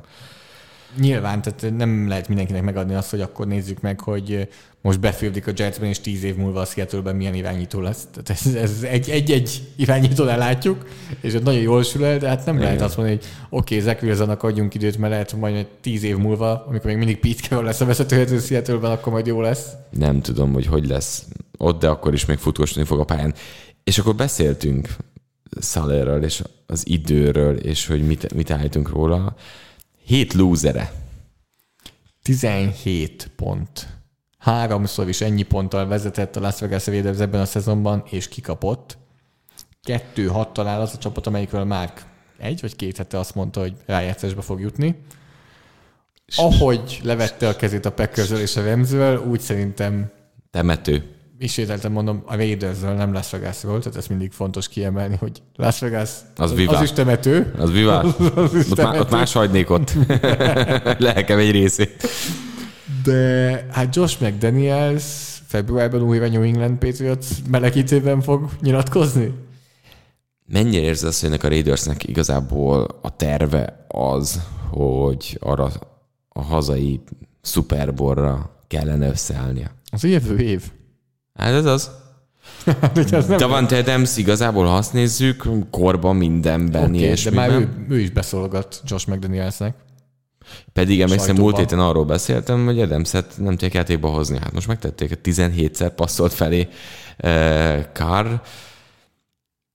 A Jaguars-től kaptak ki, aki esetleg nem tudná, ami azért nem a liga győztesebb csapata. Mert szerintem jók, én még mindig azt mondom, hogy ők jók, de azért nem az a csapat, amelyik... Nagyon az elvárás ott egyértelműen Lawrence-el szemben, de itt a Raidersnél... Derek Carr jövőben nem lesz a Raiders irányítója, Colts, az lehet. Azt mondod egyébként? Tehát azt mondod? Mert úgy alakították át a szerződést, hogy ezt már akkor lehetett tudni. Ezt akkor lehetett tudni. Ehhez nem jött egy olyan teljesítmény, ami most megváltoztatná az emberek és a Raiders front office gondolatát. És ez korrekt lépés szerinted? Tehát szerinted Carr itt a problémás pont? Vagy megint ott tartunk, nagyon hogy McDaniels megteszi azt, amit Denverben, hogy felforgatja az irányító posztot. Majd ő tudja. Megint megcsinálja. Ugyanazt megcsinálja. Akkor. Idehozta a legjobb barátját Kárnak először. Az jó fejség volt. Elhúzta a mézes madzagot. Na, milyen jó lesz. Na, hát tudnád, hogy jövőre taka van. Good cup, bad cup. Egy szemében.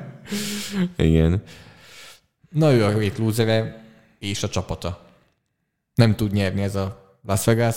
Ez a szezon, azt gondolom, akkor el is ment. Tehát hiába gyenge az Josh McDaniels egy rossz vezetőedző. Pont ennyi? Ki is mondtuk már? Úgy néz ki. Nem. Fél szezon után itt a második próbálkozásnál? Simán lehet. Van ilyen. Létezik. Tampába is el lehet menni. Találunk ott is egy rossz vezetőt, aki egész meccsen csak áll és néz. Én azt gondolom, hogy New Orleansban is lett egy ilyen, aki ugyanúgy került elő, mint Todd Bowles, hogy védőkoordinátorból a visszavonult edző helyéve. Hú, de idegesített Bowles most. Nem szokta ilyet érezni. Nyilván én is frusztrált voltam. Nekem a Saints védelem, ami 41-szer futottak ellenük, és ötletük se volt. Tehát volt plusz egy napok, mert hétfő esti meccs volt felkészülni a Ravens futójátékából, és azt érezted, hogy meg sem nézték, miket szokott plusz egy nap, srácok, Buli. Szabad nap. Urban Street, French Quarter, mehetünk.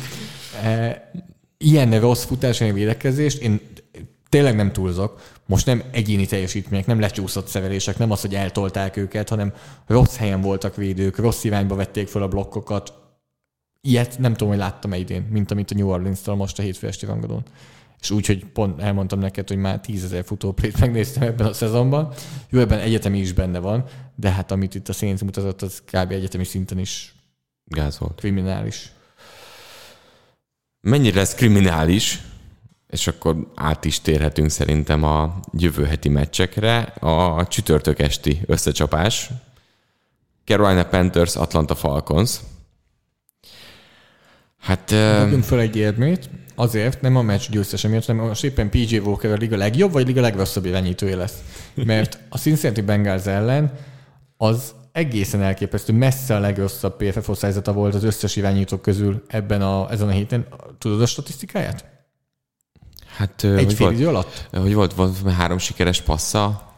10 kísérlet, 3 sikeres passz. 2 interception? 9 yard, 0 touchdown, 2 interception. Igen.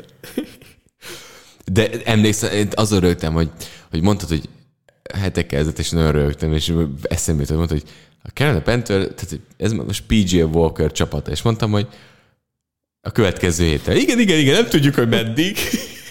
De most megint már ki lehet mondani, hogy csütörtökön ő kezd. Wilkes kijelentette, hogy PJ Walker a kezdő. Ez egy rossz nap volt, de PJ Walker ilyen volt mindig is. Jött egy fél jó meccs, egy jó meccs, aztán kuka. És most látszott, hogy Baker Mayfield De ezt amúgy valahogy meg kéne oldani, hogy az első passzból megmondják, és mondjuk rossz, akkor gyere Baker, te játszol. Oké, Walker. Na most jó napja van, Baker maradt a szabadon. De jön Darnold is vissza, nyugi ne félj. 3 irányító is lesz a Panthersnek. Tehát van az a mondás, hogy ha 2 irányítód van, akkor nincs egy se. Most nem tudom, mi a mondás a 3 irányítónál, hogy akkor mi történik. Sérült listán, igen, van még egy. Nálam ez Falcons. Tehát futni fognak, mint az őrült. A Panthersnek az lenne az egyetlen egy működő dolog, hogy szoros meccs, ami ugye Falconsnak működik, mert Falcons fut. Ha Panthersnél nincsen gond, ők is futnak, mert majd formán fut, és nem lesz gond, nem kell szaladni a meccs után, és Walker sem lesz széthasználva. Ez egy ilyen, nálam előttem, hogy ez egy szoros meccs, amit a végén a Falcons megnyer, mert egy jobb edzői stábbal összerakott, jobb támadófallal rendelkező csapat, Cordell Patterson visszatért. A szűrás az, hogy Kyle Pitts-et nagyon használják, csak yard nincs benne. Tehát, hogy ez idén, ez szerintem a legkomolyabb probléma a Falconsnál. Héten több Atlanta Falcons játékosról is fogok írni. Úgyhogy... Kikről? Caleb McGaviről és Lindströmről mindenképpen. Hogy hogyan robbantak be az idei évben. Lesz, hogy a minden poszton a legtöbbet javult támadó falember, tehát bal teköltől jobb tekülig végig, hogy melyik játékosok javultak. Keres nekem majd olyat, aki ilyen fejlődésen ment keresztül ennyi éves NFL tapasztalatú támadó falemberként. Nem tudtam, hogy te szoktad küldeni fizetésemet. Nem. De itt most tudok ilyeneket kérni, úgyhogy szerencsére itt megvan ez a lehetőség, mert én nem láttam ilyet. Azért mondja lesz ez, mert ez kifejezetten sok kutató munkája. Most nézem végig, hogy ki az, aki a 3. és a 4. évek között de akkor amúgy az elmúlt években. Aha. Szerintem a támadó falembereknél relatíve gyakori. Én megkockáztam. Hogy így 3 év után van egy ilyen... Wyatt Teller. hogy Wyatt Tellernél... nem kapottak annyi lehetőséget Buffalo-ban, mielőtt átkerült Cleveland, ez oké. De Andrew Thomas most idén az a harmadik éve. Harmadik év. Aha. Vagy ez a harmadik, negyedik év, itt azért tudnak egyet. Na, már megcsináltam neked a cikk egy részét szívesen, hogy már gondolsz arra, hogy az támadó falembereknél türelmesebbnek kell lenni. Megkockáztam, hogy ez a Bakhtiari se kezdett annyira elit szinten. Mondjuk akiket mondtad, tehát hogy ők azért magasan draftolt játékosok voltak, mint ahogy mondjuk Thomas is volt. Tehát, hogy... Nyilván az a Vitka, aki már inkább az a Vitkább, aki egyből bejön. Igen. Tehát a Ryan Remchek, Beckton. a Tristan Wirfs.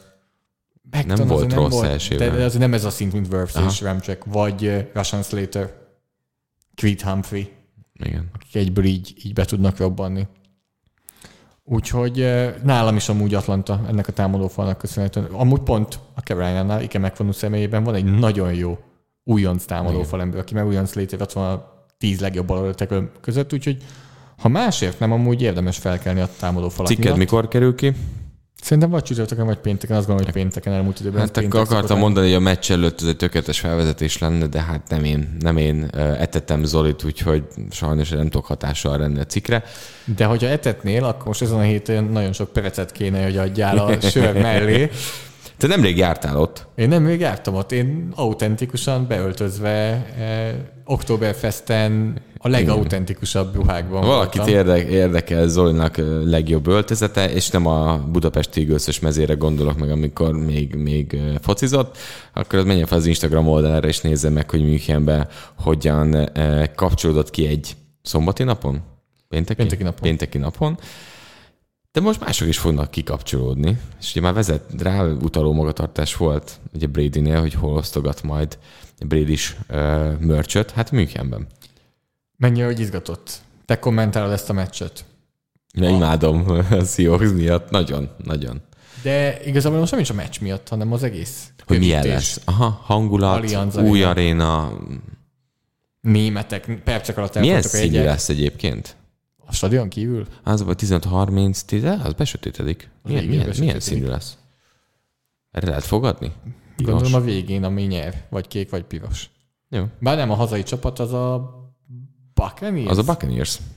Akkor piros. Jó. Akkor piros. Várom.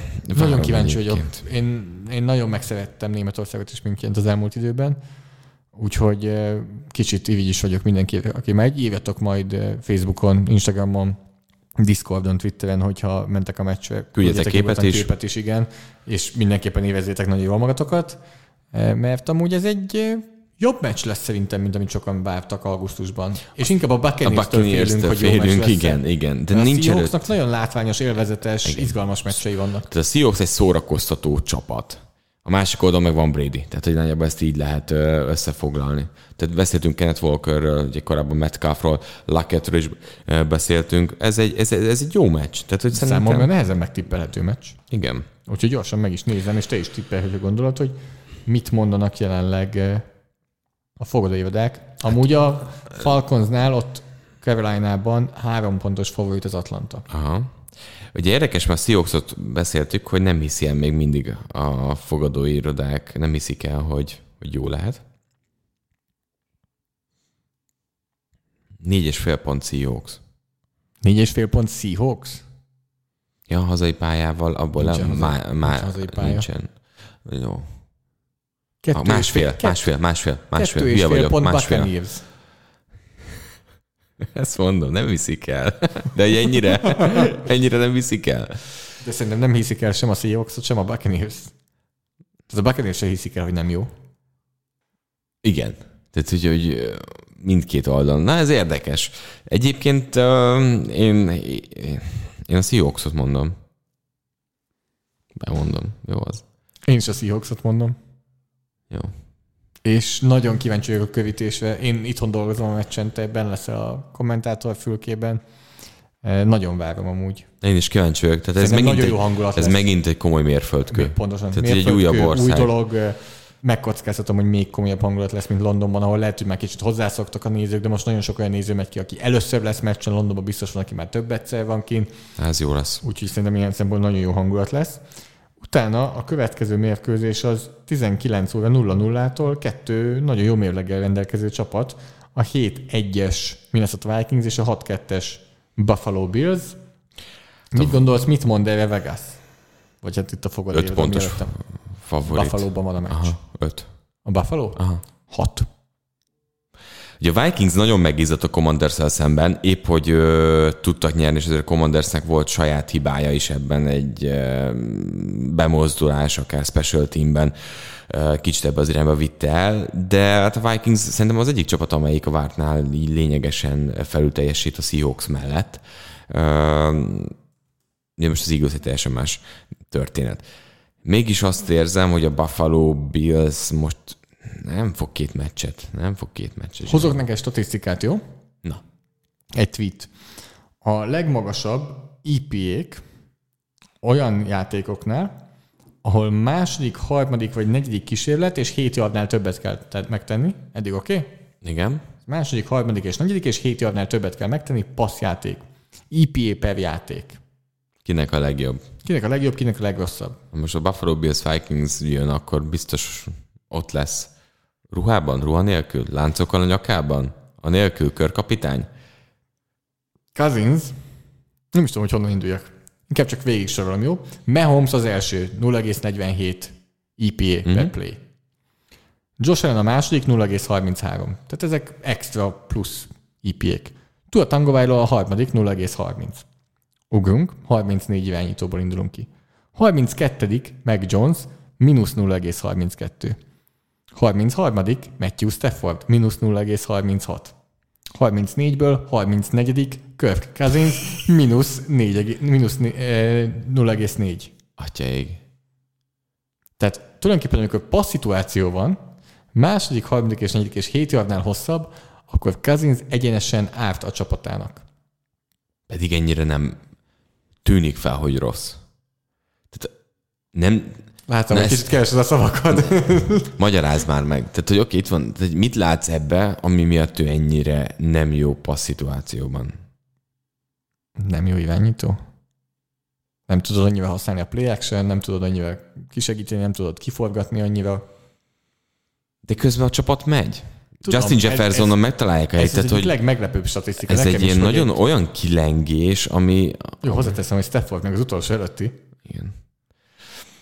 Na jó, hát egyébként ezen a meccsen egyébként érdekes lesz az, hogy Cookot hogyan tudják használni, és milyen down szituációkat kapnak. Tehát az, hogy hány yardot fut, és láttuk, hogy a Buffalo szenvedett múlt héten, kérdés, hogy hányan térnek vissza.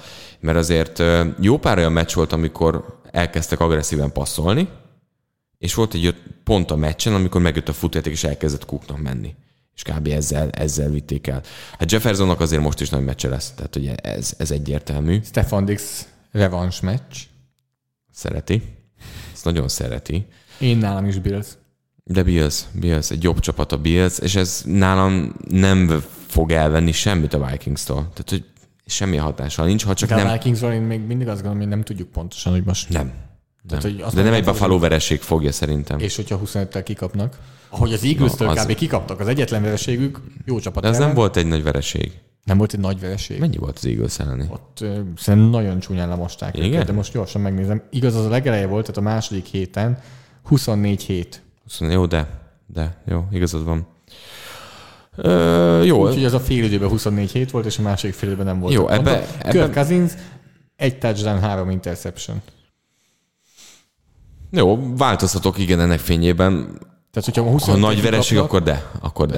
Akkor igazából ez egy olyan kilengés. Leslie Frazier revenge match is. Jézusom, mennyi történet.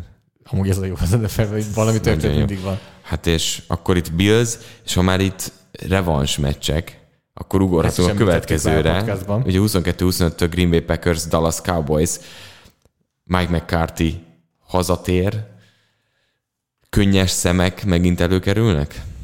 A Javon Curse, a Dallas Cowboys safety-je, ő le is nyilatkozta, hogy tudja, hogy ez egy különleges meccs McCarthy-nak, és hogy jól akarnak teljesíteni McCarthy miatt. Ugye a volt csapata ellen, McCarthy-nak nagyon fontos mérföldkövei az életében Green Bay-ben következtek be.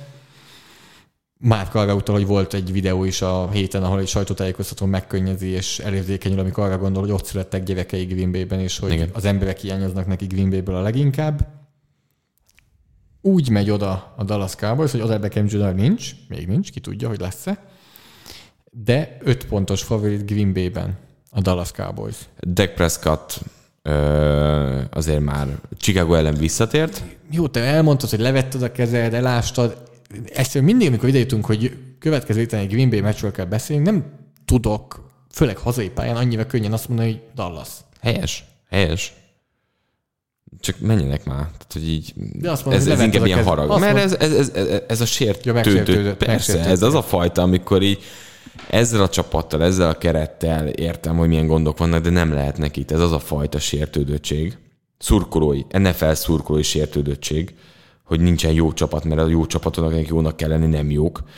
Szerintem ez egy normális dolog. Az, hogy Parsons-szal mit fognak kezdeni, meg azzal a passértetéssel, az egy komoly teszt. Nem tudom, hogy játszik-e Aaron Jones. Nem komoly a sérülése, szerencsére, de nem tudom, hogy játszani fog-e. Dillon idén teljesen más kaliber, és ez a csapat, ha nem játszik Jones, akkor viszont beszéltünk bármilyen Packersről, 0 esélye van ennek a csapatnak. Akkor 0. Tehát előtt van, ki fogja itt a nagy yardokat csinálni ezen a Dallas ellen? Lazard. Tehát, hogy a Dallasnak ebben a felállásban mindenre van válasza. Mindenre. És mondom, ott van Dak Prescott. Cowboys-t mondom, oké, meggyőztél, de nem fogok annyira meglepődni, ha nyer valahogy a Packers. Aha. Vagy meg fogok? Szerintem már kéne, mert akkor megint a Packersről kell beszélnünk. És akkor megint arról kell beszélnünk, hogy most akkor feltámadtak. Ezért? Egész évben, hogy mindig erről... Most nem beszélünk többet a Packersről. Ja. Nem, akkor jövő héten is beszélünk. Következő meccs az éjjel 2:20 perckor. San Francisco 49ers, Los Angeles Chargers. Márk, szerinted mit mondanak erre a fogadóévedák? Hát ez 3 pontos 49ers. Tehát, hogy szerinted akkor ugyanolyan a kettő csapat. 7 pontos favorit a San Francisco. Remélem YouTube-on nézitek már, akkor meglepődött a arcát. Nem szoktam ennyire mellélőni. Hát a Christian McCaffrey hatás. Bye week hatás. És a Chargers az Chargers. Jó, nálam is a 49ers egyébként a meccs esélyese. Hát azt mondtad, hogy 3 ponttal, igen, de itt most 7 ponttal beszélünk. Jó, hát igen. Én hiszek ebben a 49ersben.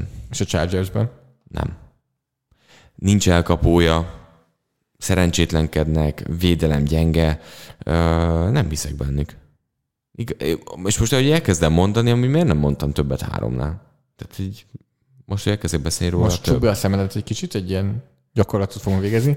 A bal szemedhez képzeld oda Justin Herbertet. Ami Rodgers? Nem, bal kezedhez Justin Herbertet képzeld oda, jobb kezedhez Jimmy Garoppolót. Melyik a jobb irányító? Melyik a jobb irányító, melyikben bízol jobban? De oké, az is tény, hogy kell többet csinálnia. Igen, Justin Herbert idén nem kiemelkedő. A helyzet sem adja, hogy kiemelkedő legyen. Ez a 49ers, ez jó. Oké, ez jó. 49ers nyer. Igen. Nálam is. 7 ponttal vagy kevesebben? Jó, most gondolkodom. Látszik. Meg szerintem hallatszik is. Legyen több. Akkor Chargers is majd... Ma ilyen elásós napon van. Ja, de a Chargers azt nem áshatod el. Nem, de hogy így lelkileg. Be fognak jutni, persze.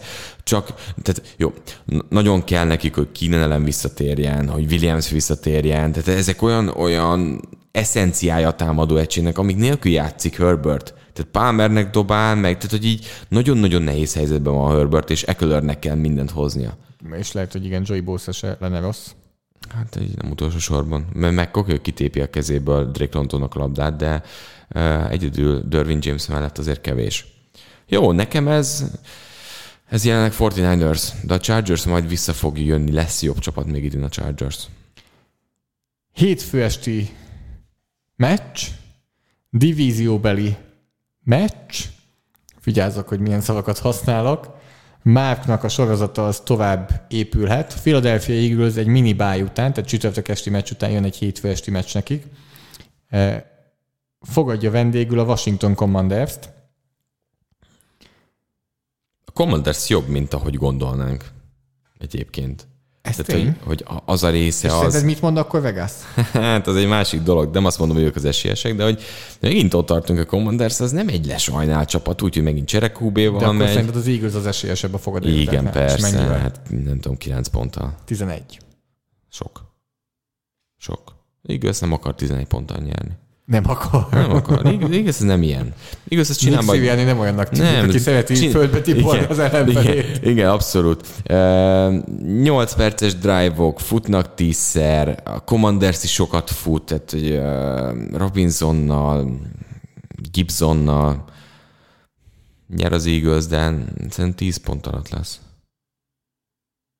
Szerintem is nyer az Eagles, de én bőven el tudom képzelni, hogy 11 fölött. Aha. Nem tudom, ez a Commanders, azt érzem, hogy hasonlót akarnak megvalósítani, mint amit beszéltünk a csapatokról, Jets társai, hogy úgy lehúzzák a szintjükre a csapatokat. Abszolút egyetértek. Igyekszik, és szerintem az Eagles erre vevő lesz valamennyire, nyernek, de ez így működhet.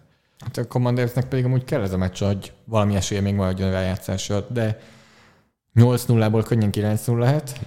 9-0-ból pedig utána olyan könnyen 10-0 lehet. Most már akarok valami. Azt mondta, sapkát vagy pólót? Én tudok neked adni egy Eagles Mest. Venni akarok, azt nem. Egy Budapesti Eagles Mest. Ilyet nem vennék fel, továbbra is tartom. Sapkát vagy pólót, ez a dilemma. A pólót el tudom tüntetni. Csinálok olyat, mint amit múlt héten kibeszéltünk. És hogyha csináltott már tetoválást, akkor még kimész a Blahára. Nem, akkor YouTube-on megnézhetitek, ugyanúgy azt is megnézhetitek YouTube-on, hogyha Mark vesz sapkát vagy pólót.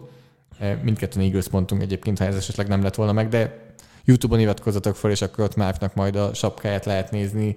Hát bennem a pakliba, hogy 2 hét múlva már. Bár addigra nem lesz meg a sapka. Na mindegy, attól meg YouTube-ra iratkozzatok föl. Discordon is gyertek, és akkor tudtok élőben podcastot hallgatni, illetve lesz egy meccsnézésünk is jövő héten, most már jövő vasárnap, tehát november 20-án lesz egy közös meccsnézés a Patreon tagjainkkal, úgyhogy mindenképpen várunk mindenkit szeretettel, az eddig mindig jó buli volt, ugye már 3-szor csináltunk már ilyet.